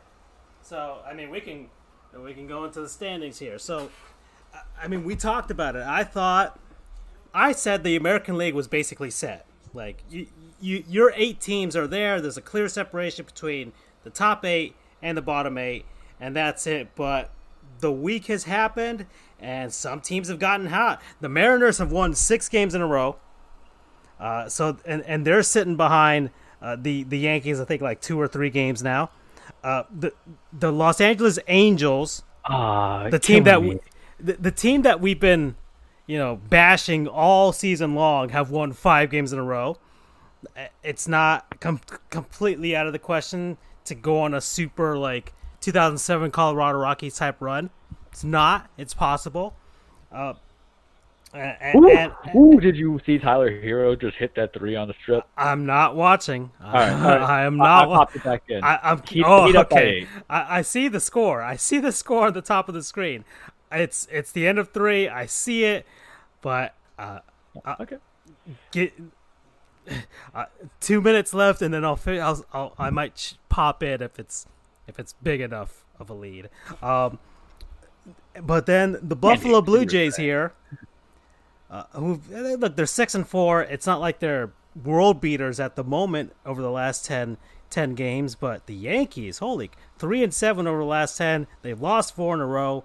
They're facing the Blue Jays, who leaped over them in this series. And one of the things, Francisco, jump on, this is going to go back to Boone, is that and by the way, the Baltimore Orioles have won 3 games in a row and are 2 games back of the Yankees. Yep. And so to bring it into it, because you had asked me, oh, Judge is injured, Stan's injured. But what if I always told you? Wait till the playoffs. Because baseball is a full 9-man lineup at the rotation, right? We're going to be in hitters. So to rely on just 2 guys to bring it up there is folly. You always want to bring dudes up there. That's where LeMahieu has been excellent. We finally benched Gary Sanchez because everybody was like, oh, you should trade away this process. He's the one I want gone because he's defensively weak, and all he wants to do is just swing for the fences. As opposed to just being like the great Posada, who was like, I'm just gonna hit, I'm gonna hit singles instead of dingers, baby.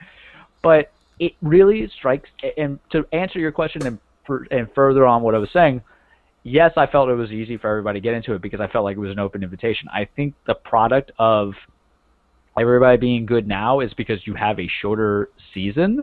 Because I want to give you a comparison to the Nationals.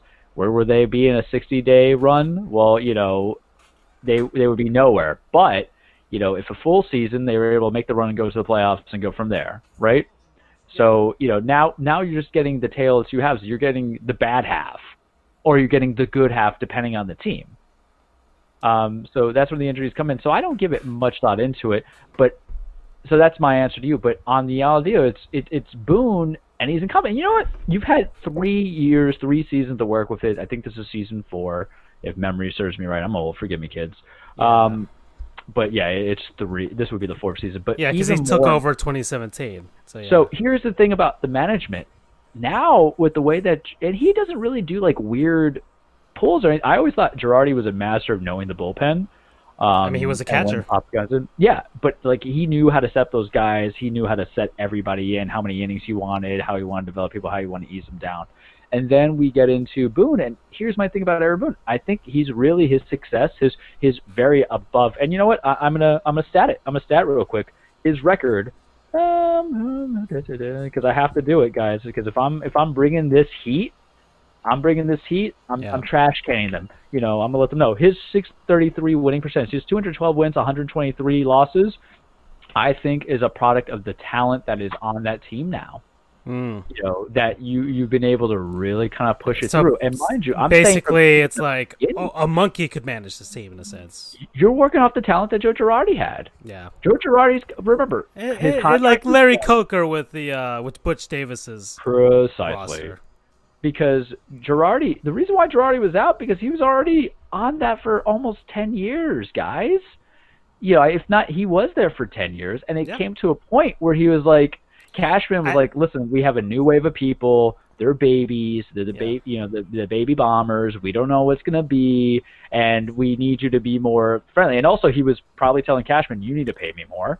And then Cash was like, we don't want to pay you more. And they forced him out the same way they forced out Torrey. Now that I'm thinking, I'm like, I don't understand why they didn't think, if that was the case, why they wouldn't think that Girardi was incapable of developing young players when that's what he did with the 2006 Marlins. But that was a season and a half, and also Girardi was known for being for being a bad mouth to management. Yeah, but still, them weren't crazy. Yeah, but still, he won the National League Manager of the Year in that one lone season. The players loved him, and he got the most out of a squad that was supposed to lose 100 games.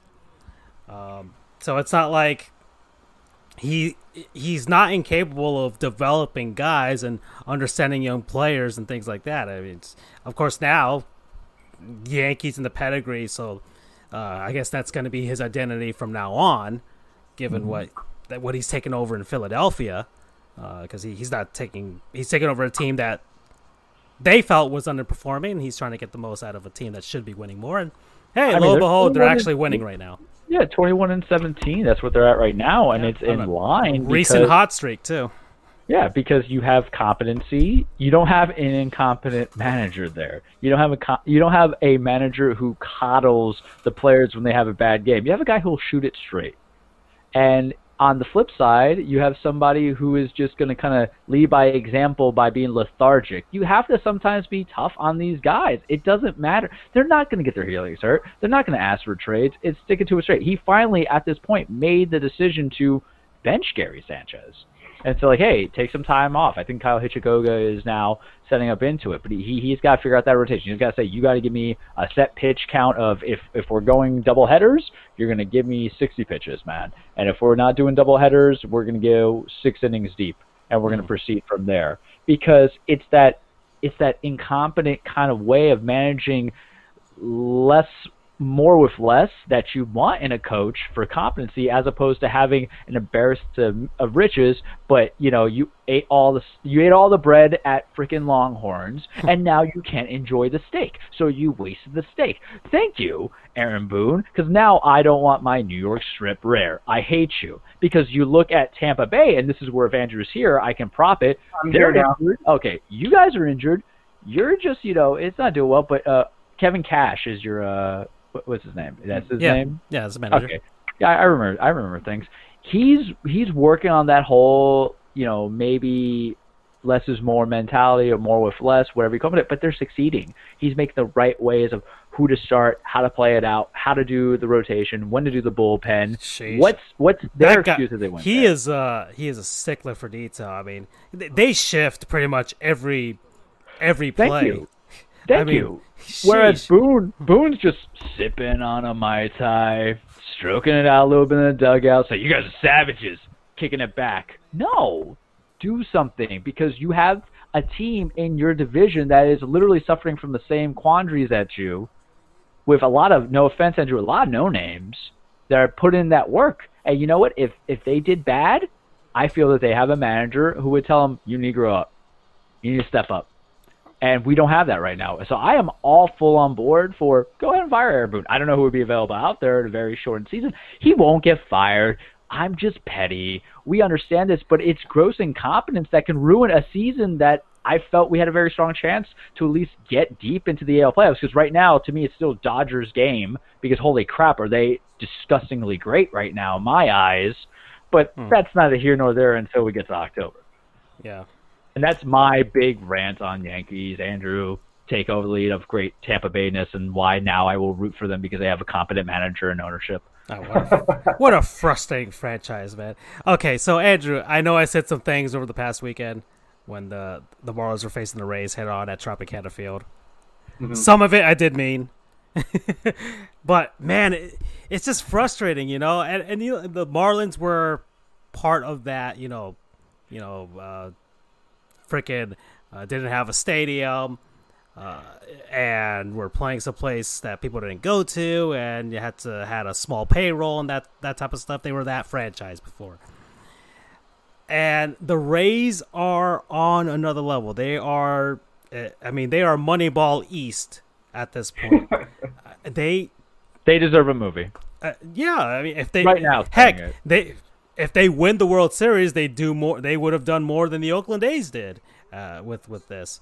So, man, they're good. They're a freaking good team. They shift so many times. It's all strategy. Like you talk about the chess match. Look, Kevin Cash, and some people are like, "Oh, the American League game is less strategy and that type of stuff." Oh no, Kevin Cash is playing a different game. He's not playing chess.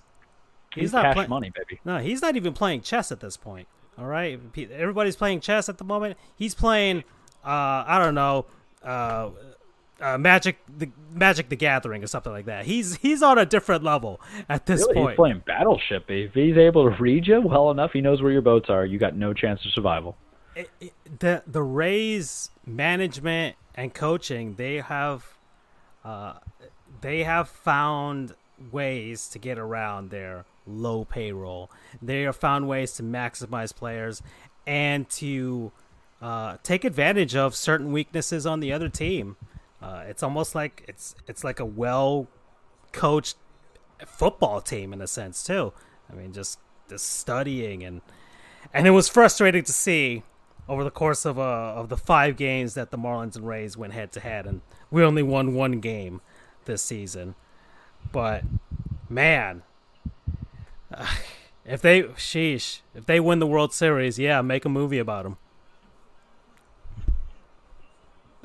Yeah. No, those are there you go, Andrew. That's if you want to talk from here, go ahead. I mean, I'm glad the that Nationals today. That'd be fun too. I mean, we lost pretty badly to the Nationals yesterday, and we're pulling it back here. We were down, I think, 4-1 at one point, and now we're just down 5-3. We came within 1. It was 4-3. Then they tacked on a run. And I mean, aside from the fact that I want the Rays to win the World Series, we've been close recently, but more importantly, and you and I discussed this when I met up with you a couple of weeks ago, Francisco, is that winning a World Series will all but guarantee that the Rays stay in the Tampa Bay area. Yeah. I think.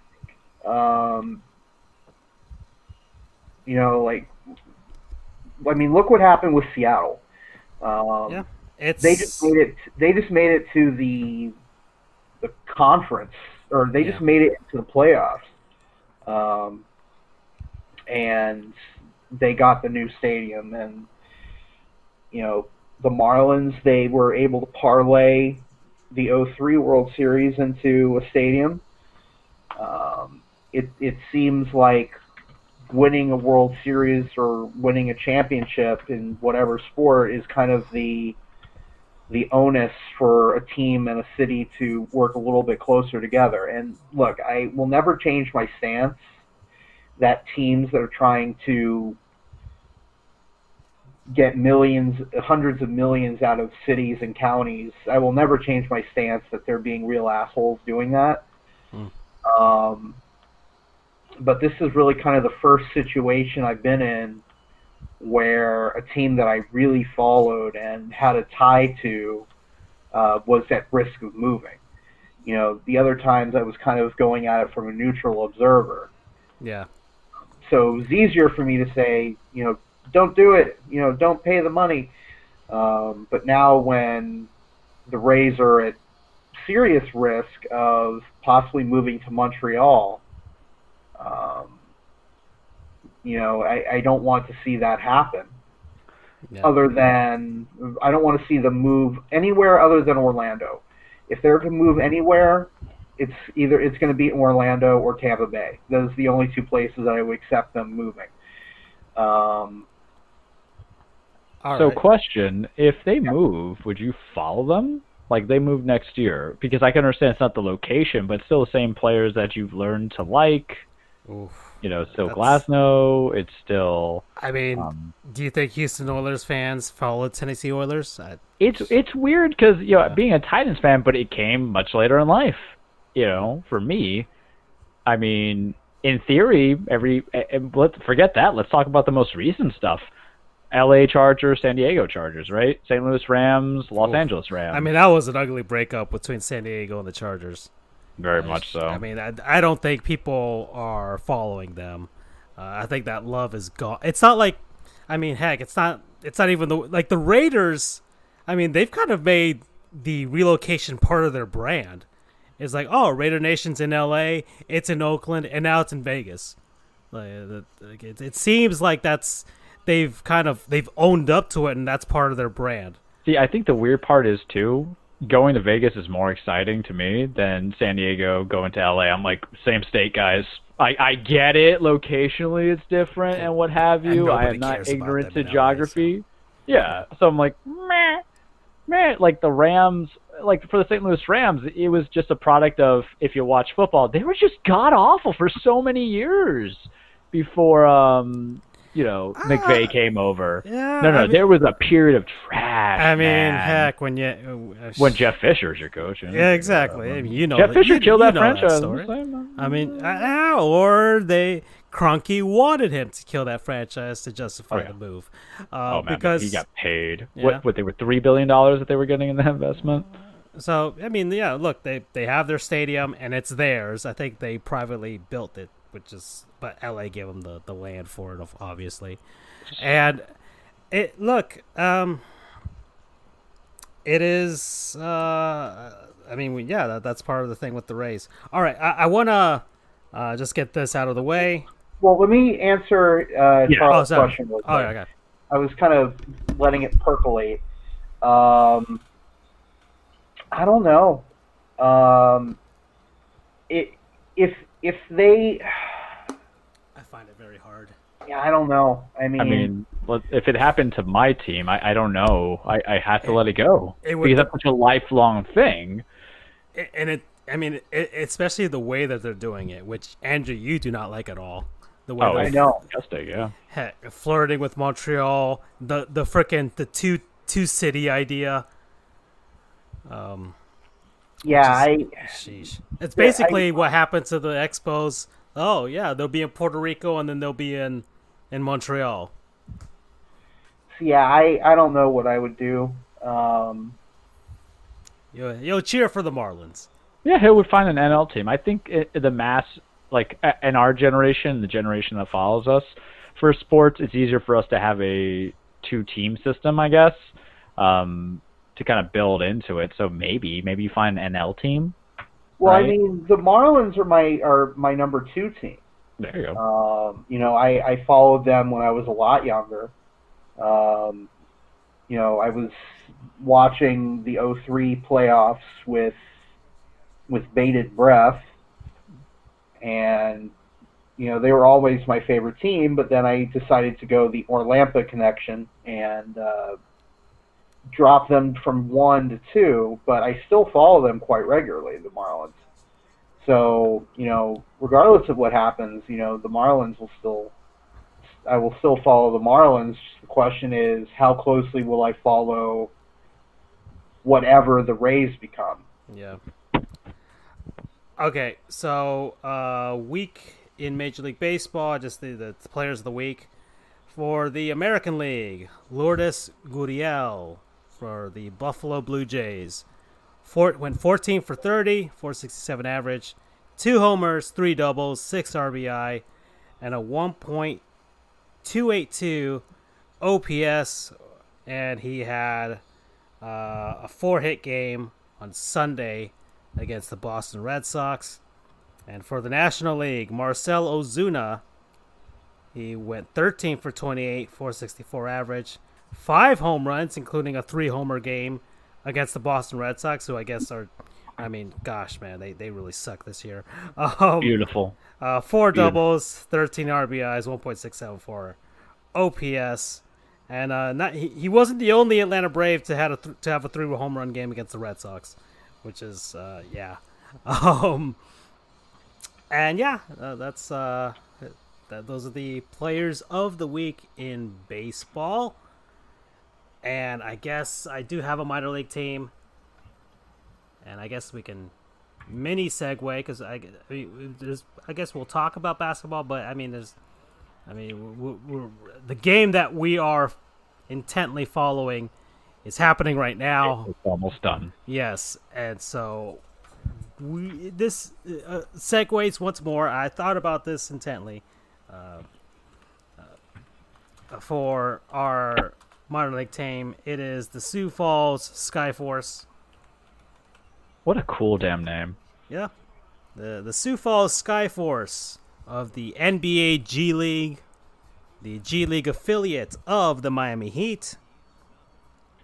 They were established in 1989. They formerly played in the Continental Basketball Association.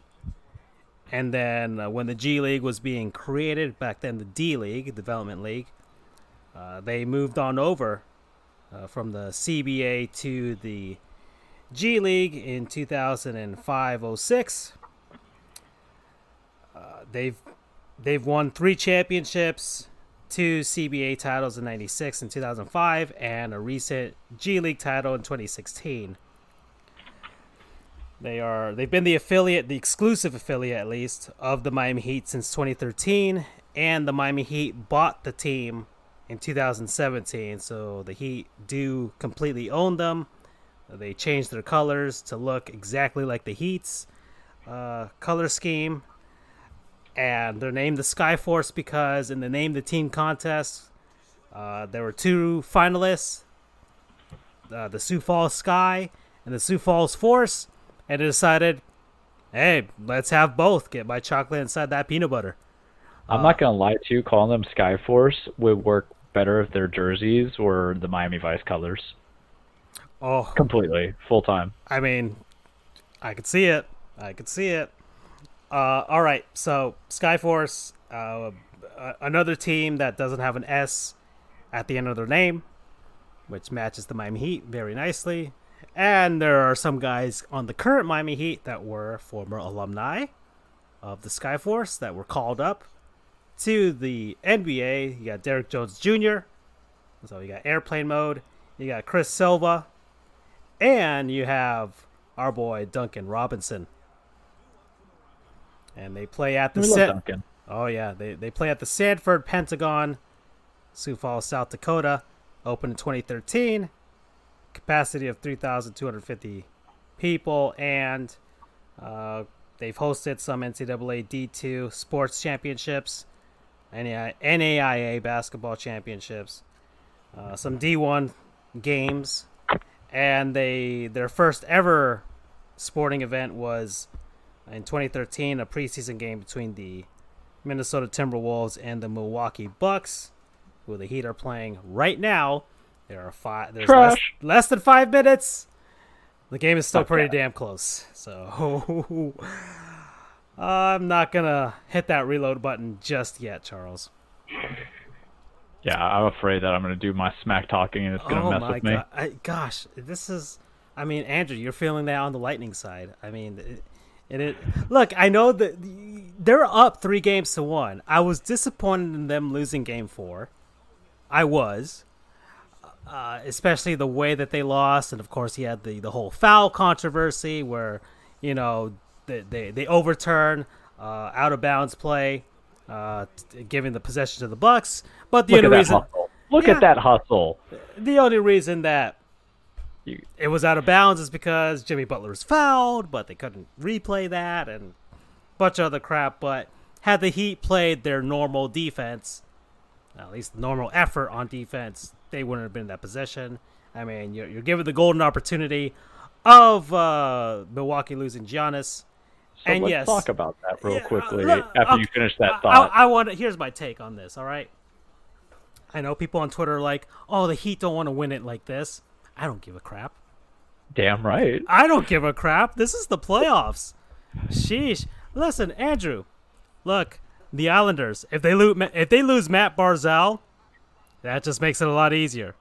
That's right. That's look, 2003 World Series, Game 5, David Wells has a thing on his back that caused him to leave the game, and the Yankees were forced to put Jose Contreras, who was incredibly wild and was trashed in Game 5. Fantastic. Great. All right. Look, them's the breaks. I don't know. When it's championship time, I don't care how they do it. Look, I mean, Charles, you mentioned about the Raptors, how basically the entire Warriors team was down, but who gives a crap? Look, the NBA trophy's up in Canada right now. They're celebrating that. The Leafs suck, and that's all they can hang on to. And listen, if we get to the finals for the Eastern Conference Finals and it's the Celtics, Gordon Hayward's out. Yeah, I'll take it. Hell yeah. You take it because for some reason it ain't us. Yeah. If we face the Lakers in the NBA Finals, LeBron goes out. Oh, the NBA gods have blessed us today. That's how I would think. That's how I would feel because, look, at the end of the day, if you win the whole damn thing, look, people can put an asterisk, people can question it, but the banner still goes up, and the only asterisk behind any team should go to the Houston Astros. Well, yeah, but it's silly to even think that, and a full season's played out, getting to the finals, that your starting core is going to be healthy. That's just a silly concept, right? It's not like every bench player, you're 10 or 11 or 12 in basketball, is going to be hurt, and that's it. That's what you're gifted, right? Oh, that's what you're gifted, Noah DiVincenzo, sorry. No. You give me Giannis, that's fine. And that was the thing we talked about last time on the show. Giannis is, still man boy. He's 25, huge, but, he's still got to learn his body. You got to figure that stuff out. Put some meat on the legs, not bust your ankle out. It was terrible to see him get hurt. You hate that he gets hurt, but you know what? You take what you can get. Because at the end of the day, you don't have to be the sharpest tool in the shed to be used. You just got to be useful. And that's what we're being right now. I just think it's amazing that we haven't had the big injuries to any of the players that we've had at all. Because here's the thing, too. Giannis, if he's out just for this series, they can foreseeably survive because they have Middleton. If we lose Bam, I'm like, bye. Yeah. You can have Jimmy Butler. You can have Goran Dragic. I'm like our leading rebounder who's averaging like 14 rebounds a game. Bye. Hell, even if we lose Kelly Olynyk, who is good like every other game, at best, every other game, our likelihood of success just goes down. Oh, yeah. Because now we lose that big man. We lose Goran. Done. So you take it as it is, and also at the end of the day, there's no excuse. Listen, especially for the NBA, and I think you'll agree with me to it, teams get a lot of leeway for injuries either. Because, Golden State, you think their egos were broken losing that final? So, they had nobody left standing at the end of that series. Yeah. That's fine. It's like we get it. There's a lot of coddling in basketball when it comes to injuries and how it affects you, right? For football, it has to be your quarterback who breaks his leg, before they give that, you could have still won speech. That doesn't really apply to basketball, I would feel, unless you are literally their engine. And for the Bucks, it's not there because you have Chris Middleton, who's doing excellent. And then you have Eric Bledsoe, who's kind of trash. But then you have Brook Lopez, who's kind of bringing that in there. Yeah. But you take it, you accept it, and you love it. Now, mind you, and here's the thing, too, the Lakers, LeBron tore his knee. No one's going to feel that sympathy because, you still have Anthony Davis because this is a sport based on all-stars. But if LeBron did tear his knee, you're like, well, LeBron wasn't healthy. So, it's okay. They're going to pass on it. But then you have the other half of people where it's like Jordan would never have torn his ACL. But that's a different. You and I both know that's a different argument. Oh, okay. Yeah, I know, but still, we can't use that. That's thing. always. But how about this? Let me ask you this to make it small in basketball because I know time's weird. Yes. But is Giannis a Pippen instead of a Jordan? Because remember, Jordan, and what people don't forget is Jordan didn't win. He didn't win trophies right off the gate. There was that 3-4 year. I don't think. No, I don't see Giannis like a. I feel like Giannis is. I don't know. So what's a Pippen when you're a young Hakeem Olajuwon, just a guy that's on a team that's Houston. That's he needed Clyde Drexler in order to get him over the top. But that's the argument was that I think it was Richard Jefferson that said, maybe he's not a Michael, maybe he's really a Scottie. But I'm like, Scottie was damn near excellent for the forward position. Yeah, I mean, the Bulls were still a competitive team when Jordan played baseball, and Scottie had some weirdness when he went to Portland and Houston, but he wasn't a scrub by any means. I mean, he wasn't a 1B or 1A. It was, Jordan was number 1, and yes, Scottie was number 2. That was just the way things were. But look, it's the same argument like Anthony Davis. I mean, he's a 1, but now the Lakers have a 1A and a 1B. I still think Giannis is the go-to guy. I mean, look, this is like his second or third year of superstardom. So I would say effectively the full second. Yeah. As soon as Budenholzer came in, that's when it became concrete. So it's still. But is he a stat stuffer? Because that's why I put into the group chat that it's more of a stat stuffer as opposed to everything else. Because defensively, he won't guard guys. He's just kind of there. He gets the rebounds to length. I think he's a good facilitator on the offense. So. Or, I mean, you could also think of him as LeBron pre-Miami. Yeah. Because LeBron pre-Miami, I mean, he wasn't the defensive freaking monster that he is now. All of that, LeBron, as you see him today, all that happened in Miami. The Miami years molded him into that, and we got peak LeBron during that time frame. But I think Giannis is just a product of what he's been given, and he's, like you said, learning on the fly, and he's got a good team around him, but maybe it's not good enough, or they're missing one key element that's not there. What could you do, though? Or he's just not at that point, and it's hard to talk about that when the guy's injured. So who knows what would have happened if he's playing right now. The game's close right now as it is. Oh, it's terrifyingly close. I know. I see the score crawl. It's 2:33, 2:16 now, and the Heat need to make some buckets, please. Don't do this to yourself. I'm not watching. I'm just looking up at that top right of the screen there. So we're down to 1 hour and 55-minute mark. So can we go to the cage? Can you do this while you're watching that? Or? Yeah, of course. If I did it last time, I could do it here. Are they calling charge on him? That was a foul, man. Yeah. Okay. So let's do this. The return of the NFL and college football score crawl on the bottom there. But we're gonna see what happens week 1 with the NFL, because we had no preseason games, and it might look really rough. Can I say my Odell joke before we go into the cage? Why not? All right, so guys, I've gone back into fantasy football. I'm in 2 leagues. So one of my first leagues, and this will probably be the weird weekly segment that comes in, but my original name was Big Papa Pump in lieu of Scott Steiner, wrestler. We love him. He's the genetic freak. So I have Odell Beckham on my team. And so the news came out today. I'm in the group chat. It's me, the other attorney, and my paralegal. And I officially changed my name because of Odell. And I will run this entire season with his name as long as I have him to Big Papa Dumps. Oh, and I can't wait. Because imagine losing to that name. Puns are beautiful. This has been a pun show anyway. But just own it, baby. Just own it. I will, because originally I was going to call it the Mud Butts, but it's like the best of both worlds to have it be my original name of Big Papa Pump, and then the thing there. For those who don't know, without going into full detail, there is an allegation that Odell Beckham Jr., great wide receiver, likes certain things disposed on him, is what I'll use to keep it PG. And we don't kink shame here. It's 2020. Yeah, exactly. But if I identify as a toilet, why not? Yeah, and it just even makes it better because he's on the Cleveland Browns, and the nickname of it. I did not put that together. Now, thank you. Yeah. So it's just fantastic. Andrew, where are you? Where's our moral compass? You got to stop this. We kept it PG straight up. Like I didn't even say what the second thing. It just has something to do with like Steamboat Willie as Mickey Mouse. But Big Papa Dumps, and I will let you know now with a weekly routine what Big Papa Dumps and then the Argentinian Ace is doing in his weekly fantasy football, because I hate fantasy football now because it took too much of my life involved. You get the anxiety, but two leagues needed me as a fill-in, and I popped in. One money league, one non-money league.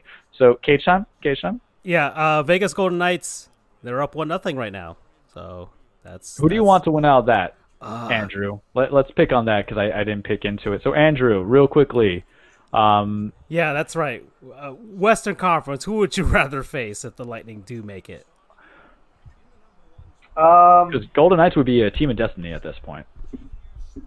Yeah, I'd rather. Well, I don't know, because Khudobin has just been on fire. Yeah, exactly. But then Leonard and Fleury are both pretty good too. And then people will be rooting for the Golden Knights as the underdogs if they were to face us. I mean, surely if I wasn't one of the teams remaining in the Eastern Conference, I would love to see Vegas win it all. 3 seasons in, they win their first Stanley Cup. Talk about a great story, but I don't know. I'll have to see how the rest of the series plays out. Because I can see positives and negatives to both teams. Just 7 games, triple overtime in Game 7, basically, so that they're tired. Yeah, I guess what I'm really rooting for is another, like he said, every game goes to overtime. Well, not every game because one of them is already passed, but it goes to 7. 6 of the 7 games goes to overtime. A couple of 2 and 3 OT games in there. Everyone is just dead tired, and we win in like 4 or 5, and we get the rest versus rust thing again. That's what I'm rooting for, but as of now, I guess, I don't know. I'll have to see what plays out. All right, then. All right. Well, then, let's head on over to the cage as we have a minute 30. Brooke Lopez shooting some shots right now. I'm either going to shout or it's going to be good. My graphic on. All right, let's do it. Let's do Welcome, everybody, to your weekly Truplex, The Cage with Charles. As you know, wrestling is not fake. It is scripted. It is a song. It is a dance. It is poetry, emotion. It is many things, including what Superstar Billy Graham hates to say that I say it is, because I really do believe it's ballet. It's just very physical, right? It's a story about men and women chasing championships, friendships dissolving, friendships getting back together, 2 people just trying to beat the holy hell out of each other. And then more or less, it's about Vince McMahon just being like Kid Icarus, flying to the sun until his wax wings melt down and he falls. But the problem is Vince is so smart, he has a damn parachute. And the man falls. So I'll start the golden parachute, because I'll start with it, because as we're watching NXT right now, congratulations, Finn Balor. We finally got like another part to it. He won the NXT Championship today in a pretty good match against Adam Cole, which it was on a pay-per-view. It was not. It was just here, so that means there was commercials. It ends with Balor doing the 1916 DDT off the top rope. Very good for him. He's probably going to hold that title until Karrion Kross comes back to murder him, basically, and then Finn can go back onto the main roster, as all things should be. Is it time for Adam Cole to get called up? I don't know. I don't know what you're doing to Undisputed. There's a lot of uncertainty because you got call-ups, you got people sick. Oh, okay, I'm watching the Heat game. It's the last minute. We're going down to the wire, just like Finn Balor. Are we going to be successful? Let's do this. But a lot of things kind of happen. So Vince McMahon's kind of a goon and a bad guy, because wrestling there's 2 goons, but I didn't want to do like the goons for them in means of spoilers. But for first off, Vince is a goon because he put an edict out there to talent saying that you cannot use the wrestling names that we have given you, because guess what, guys? The wrestlers, Hollywood Hulk Hogan's not really Hulk Hogan. His name's Terry Bollea. Sorry to tell you this. The Rock is not The Rock. He's Dwayne The Rock Johnson. Stone Cold Steve Austin is now legally Steve Austin, but that was not his real name to begin with. So there was the idea of, if you're using the wrestling name, trademark copyright of the name that we give you to promote with a third-party brand, such as Cameo, Mixer, AJ Styles, and a few other things, Twitch, we're going to possibly fine you, suspend you, or fire you. And there was a lot of messy reports that came out there because there was a mess-up, and there's no clear honesty towards it. Because I'm very curious, because the big controversy in wrestling is that they're considered to be independent contractors, so they don't get the health insurance that Vince wants. But now you're putting an edict out there that you can't use these names or your own names to provide a platform, especially since their contracts, they're only getting the downside contract payments because there's no live touring, they're not getting merch, stuff like that. So there was some controversy, misinformation, possibly, can't see me, but quotation marks, about misinformation. Man, Chris Middleton, you got some weird eyes, dude. Oh my God. It's just things I notice coming into it, where even if you... I forgot a goon. Well, I have like 2 goons wrestling. Is it a wrestling goon? Because I'm sure I can jump on that. No, gosh, it was a tennis goon. Oh, yeah. No. I was surprised, too, because I was expecting you to go from there. But we can circle back into it. I saw tennis on the scorecard. I'm like, gosh darn it. The one time we talk about tennis. Oh, but continuing. So the idea is that there was misinformation. 2-0 Vegas. Ooh, Team of Destiny. There was.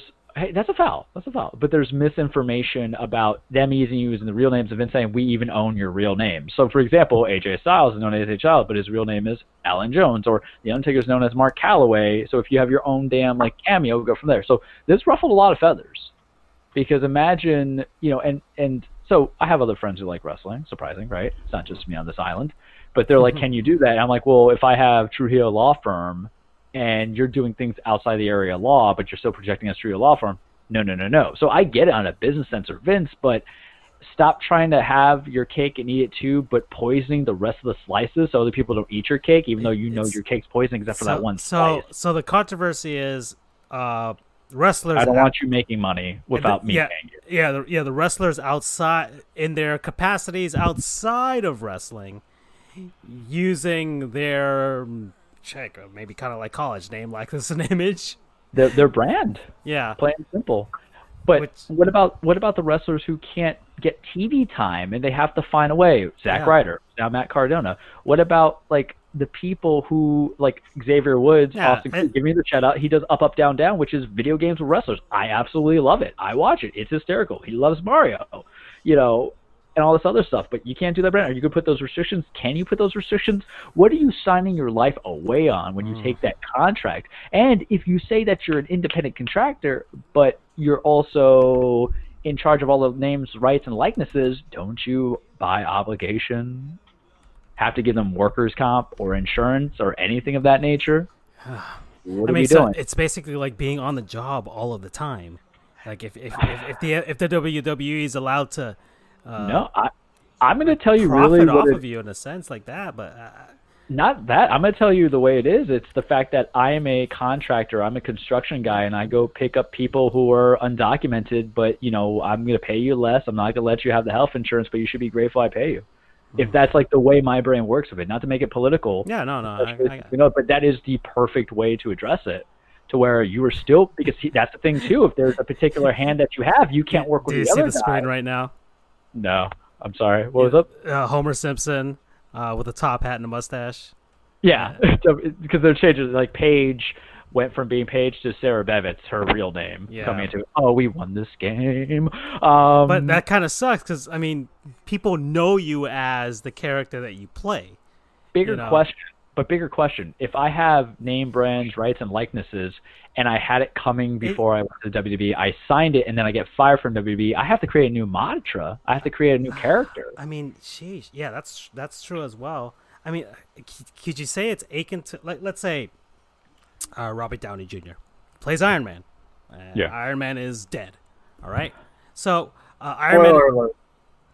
Spoilers, who cares? 15 months later. I don't even watch the Marvel movies, but I know what happened. Everybody knows what happened. All right, Bruce Willis is dead too. Okay, so what was it? This 3-0 Vegas. Oh wow! Oh, they're pouring it on. Yikes! 99-92. Dallas not doing Khudobin any favors. The last 2 goals have been on the power play. Oh, yikes! Yeah, that's just rough on your goaltender.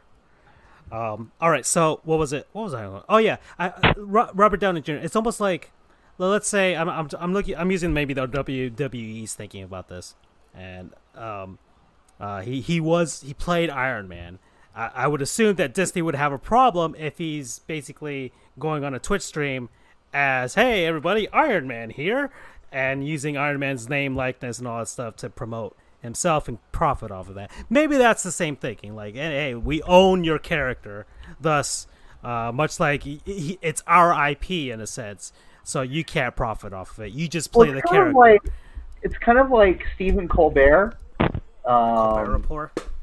Right, he can't be Stephen Colbert, the conservative character anymore, because that's Comedy Central, meaning Viacom. IP. That's their intellectual property. Mm-hmm. Which he kind of got around by saying that Stephen Colbert has a cousin also named Stephen Colbert. Yeah. which I guess was fine with Viacom's legal department. Yeah. But he can't use Stephen Colbert anymore. He can't assume the role of that character on and CBS. then update on the goal, it was waved off due to goaltender interference. It's kind of funny because was it CBS is Viacom, so they're subsidiaries, I think. Or maybe I don't remember. Honestly, I can't remember who owns whom anymore. Yeah. It's all going to get owned by Disney. We all know it. Right. But whoever owns Comedy Central said no can do. Yeah. So Stephen Colbert is gone, and now is Stephen Colbert on the show by Stephen Colbert. And yes, that does make sense. Yeah. All right. That's kind of my thinking of what WWE is trying to do, which I know is sleazy when it comes from them. Business, yeah. But I can kind of get it. So the rumor is that it came down because Lana was doing an energy drink commercial and benefiting off that using the Lana name. So talent's disgruntled. Obviously, I would be pissed off too, because if you're saying I'm B, not A, then B should be able to branch out anywhere. And what that means is, I don't know. I'm waiting to see what someone's going to... Because here's the thing. If there's a difference between saying and doing. So if you're frustrated, it feels good, right? I'm watching, yes! You see, it just like Finn Balor winning the title, it's all right in the world. But we don't know what the punishments are, because how do I want to say this delicately? When you have accusations, allegations of some of your talent being, child molesters for all intents and purposes, or rapists, and you keep them on the ball, or if they've been using the steroid stuff and you're keeping them in the wellness program and not firing them, but them trying to make money on their own brand, that's the worst thing? Come on now. But morality means nothing in the business, and we all know this. So it's an interesting dilemma. It's still developing, because who's going to see the charge that comes into it? Small briefings in wrestling. SmackDown's excellent right now. Recently, Paul Heyman and Roman Reigns. Love the pairing. It's so good. They're continuing the story with The Fiend and Alexa Bliss. Raw's whatever, but that's because it's just conventional. NXT's been pretty fire. But I want to keep it short to talk about the other big wrestling corporation that's out there in my eyes, AEW, aside from New Japan. But New Japan wasn't really doing anything. We talked about them last week. AEW had their pay-per-view All Out. There was a 9-card match that kind of came on, and there was a couple of things that were in there. Lance Archer won an elimination battle royale, casino royale thing to get number 1 contendership against a winner. Matt Hardy versus Sammy Guevara. We're gonna talk about that. Hikaru Shida defeated Thunder Rosa to retain her title. FTR beat Kenny Omega and Adam Page to win the AEW Tag Team Champions. FTR used to be formerly known as the Revival. They were like, F you, Vince, we're going to go over here now, and they won, so good on them. Orange Cassidy defeated Chris Jericho. Good, I'm done with this feud. John Moxley defeated MJF. Meh. But in the sum of things, like the pay-per-view itself was just botch galore. Botches, for those who are now listening first time, is when mistakes happen, right? So the first one is poor Matt Sydal comes as the secret entrant for the Casino Battle Royale, and then he goes to do his shooting star press. I guess it was sweaty, slips as he's doing the shooting star press and lands on like his hip. And then we get to Matt Hardy versus Sammy Guevara, and I sent you guys that that tweet. So long story short, they're on top of some compactor or lift, and the spot was that they were supposed to go through the table where Sammy tackles Matt. They were too close. Matt's head just hits the pavement. He's out cold, guys. Like, I know wrestling, and I know when it's really real of an injury, and I know it's a storyline injury. Here we go. He looks like he got knocked out by Mike Tyson. If I had to conceptualize what a regular average man would look like getting knocked out of Mike Tyson, it's when Matt Hardy's head hits, and the camera was smart because whoever was the producer, good on them, because they knew it was going to go folly, and they switched it. Oh, just looking at it now. Oh, it is rough. It is rough. So, I got to turn that away. It's tough, and I've seen like Japanese death matches or Texas death matches coming into wrestling, but it's that pavement hitting the floor. And luckily he came out healthy, no concussion, allegedly, because wrestling is also about what? Keeping secrets. Like, listen, I'm going to say it right now, even though this is not AEW, let me give you an idea how bad wrestling is. At Over the Edge pay-per-view, when Owen Hart broke his damn neck and died on his way to the hospital, Vince McMahon kept the show going. You don't know what people be doing for dollars. So here comes into my secret goon, my true goon of the week, AEW management for letting Matt Hardy come back to continue the match, despite the fact that he was not good. Not at all. And it ends with them climbing up on a, because it was like a broken rule, so it was really like last man standing. They had to climb up top of one of the, I'll call him like a pillar, but I don't know what to actually call it, but like just up on the stage, and Sammy Guevara fell through the table. But Matt's not there. He's woozing around. He's trying to fake it, that he's okay. And now he's trying to stumble as he's climbing up.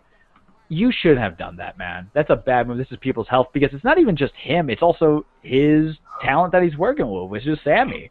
And they said he didn't have a concussion, I'm sure, but his brain's a little scrambled right there, pal. And the idea that I have with it that's a problem is that you did it, and I know why you did it, allegedly, is because the story was if Matt loses, he's done with wrestling. This is wrestling. There's plenty of people who have retired and come back. Mick Foley's retired like 4 times and has come back.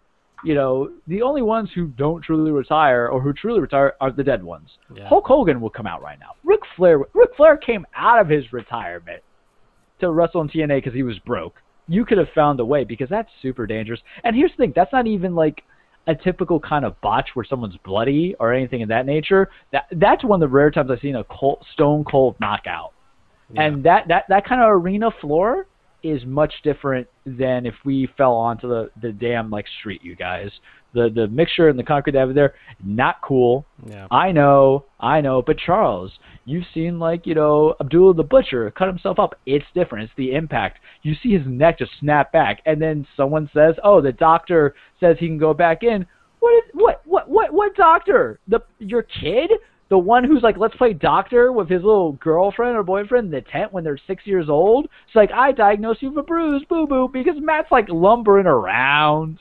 Yeah. He's not fine. Oh, and you're not alone with the sentiment either. People were like that. They should have just called it. It should have been like, oh, nope. Yeah. They got the SpongeBob wrestling memes here. Oh, this is an account? What the heck? Let me give you the universal language that you guys need to know. When you see the ref go the X mark with their arms, that means it's legitimate. Okay. And Aubrey Edwards... Well, wait a second, Charles. I've heard that occasionally they'll use it as kayfabe. Yeah, but we addressed that a little bit earlier. Sort of like, man, you saw that's not clear. She looked, she touched his neck. Yep. He wasn't reacting. She went X immediately. And they stopped the match. He was out for like a couple minutes. They stopped the match. Yeah, because, you know, AEW cares about making everything about the product. Because the pay-per-view was not good. The reviews for the pay-per-view top down were not good. Like, you know, the match that was supposed to be good, which FTR versus Omega and Page, was apparently not good. The Battle Royale was just botch city. Darby Allin also took another botch, too. They put him in a body bag of thumbtacks, and they powerbombed him over the top rope. Brian Cage did, and it looks like he landed on his neck, but who knows? But look, some wrestlers want to die. That's fine. You know, it's a carny. I've always told you guys that. It's a circus, right? And you have to do those weird, abnormal things. Some people breathe with fire. Some people, you know, put swords down their throats and come out. And then some people just, you know, fall from a damn compactor or a lift and then want to proceed with it. But not cool. And that goes to show that what I always tell people is, yes, we know wrestling's scripted. You might call it fake. But I don't see no football player taking a bump like that for less money, mind you, severely less money. I don't see baseball players ever getting that kind of physical, dropping 20, 30 feet. And there might be padding, but that stuff still hurts. You guys ever just step wrong, waking up out of bed, and you feel like my day's over? That's literally these guys every day. No amount of Vicodin, Percocet, anything like that's going to heal that stuff. And then Matt, the concern with Matt is just like, you're also, you know, at the end of your game here. You know, you're very long in the tooth. You're like 45, 46. You might be more fragile, bones, tendons, everything of that nature. What you got going on? So, bad move for Matt to be a thrill seeker. Bad move on AEW for trying to be there. All Out was just a very blah pay-per-view. It was one of those few pay-per-views too, though, which I wish I had local friends who liked AEW, because I was like, I'll pay half and half. I'm not paying 50. But I heard it was so bad that it would just, and I heard it was boring. I'm like, ugh. So I watched the YouTube highlights. I haven't revisited besides Matt nearly get his neck broken, but. that's really what I got for the Cage Clash of Champions coming September 27th. They're setting things up. You're getting a rematch of Randy Orton versus Drew McIntyre. Totally expect Randy to finally win that one. We're going to see how AEW deals with that kind of fiasco. And if the best thing about wrestling, you can always forget that it happened, right? You do not. That's your get out of jail free card, guys. Don't acknowledge the storyline. The storyline is abandoned. It's dropped. If it only could be just like those embarrassing moments when we were in middle school telling some guy or girl that we like him, I think you cute. You want to go dance with me? He's like, no, and we wish you could forget about him. We can't do that in real life, but we can do that in wrestling. And I think that's all I got for you this week on the Cage. Very big ups to Finn Balor and very big ups to the Miami Heat, who are now the Eastern Conference Finals, man. Yep. First time since 2014. And you know what? No one has us going far. No, I didn't even have us going far, but yeah. you know. Yeah. All right. Quick goon. Novak Djokovic. I mean, come on, dude. Seriously. There you go. Yeah, come on, dude. Just calm down, all right? Sheesh. I know it was accident and frustration, but no. All right? Just come on. Get it together, all right? Just sheesh. This is why Mario doesn't play with you. All right? Mario was in that Mario Tennis Aces commercial. Rafi Nadal. That's who he was with. Right? Mario's big leagues, man. Yeah, Mario doesn't have time for that. No. Djokovic is just a joke. Oh, all right. So I think we're done with this. All right, next week I will do the contest for the pennant that I have to give away. So whatever. Look forward to that. I'll figure out how we're going to do it. I'll promote it all week. And we'll see you guys next week. All right? Good night, everyone. Bye. Adios. Take care. Yeah, get Crusader Kings 3, get it. And what was it? As far as the eye can see? As far as, yeah. No, it's something. Just go buy stuff that we advertise, please. Yeah. All right, bye.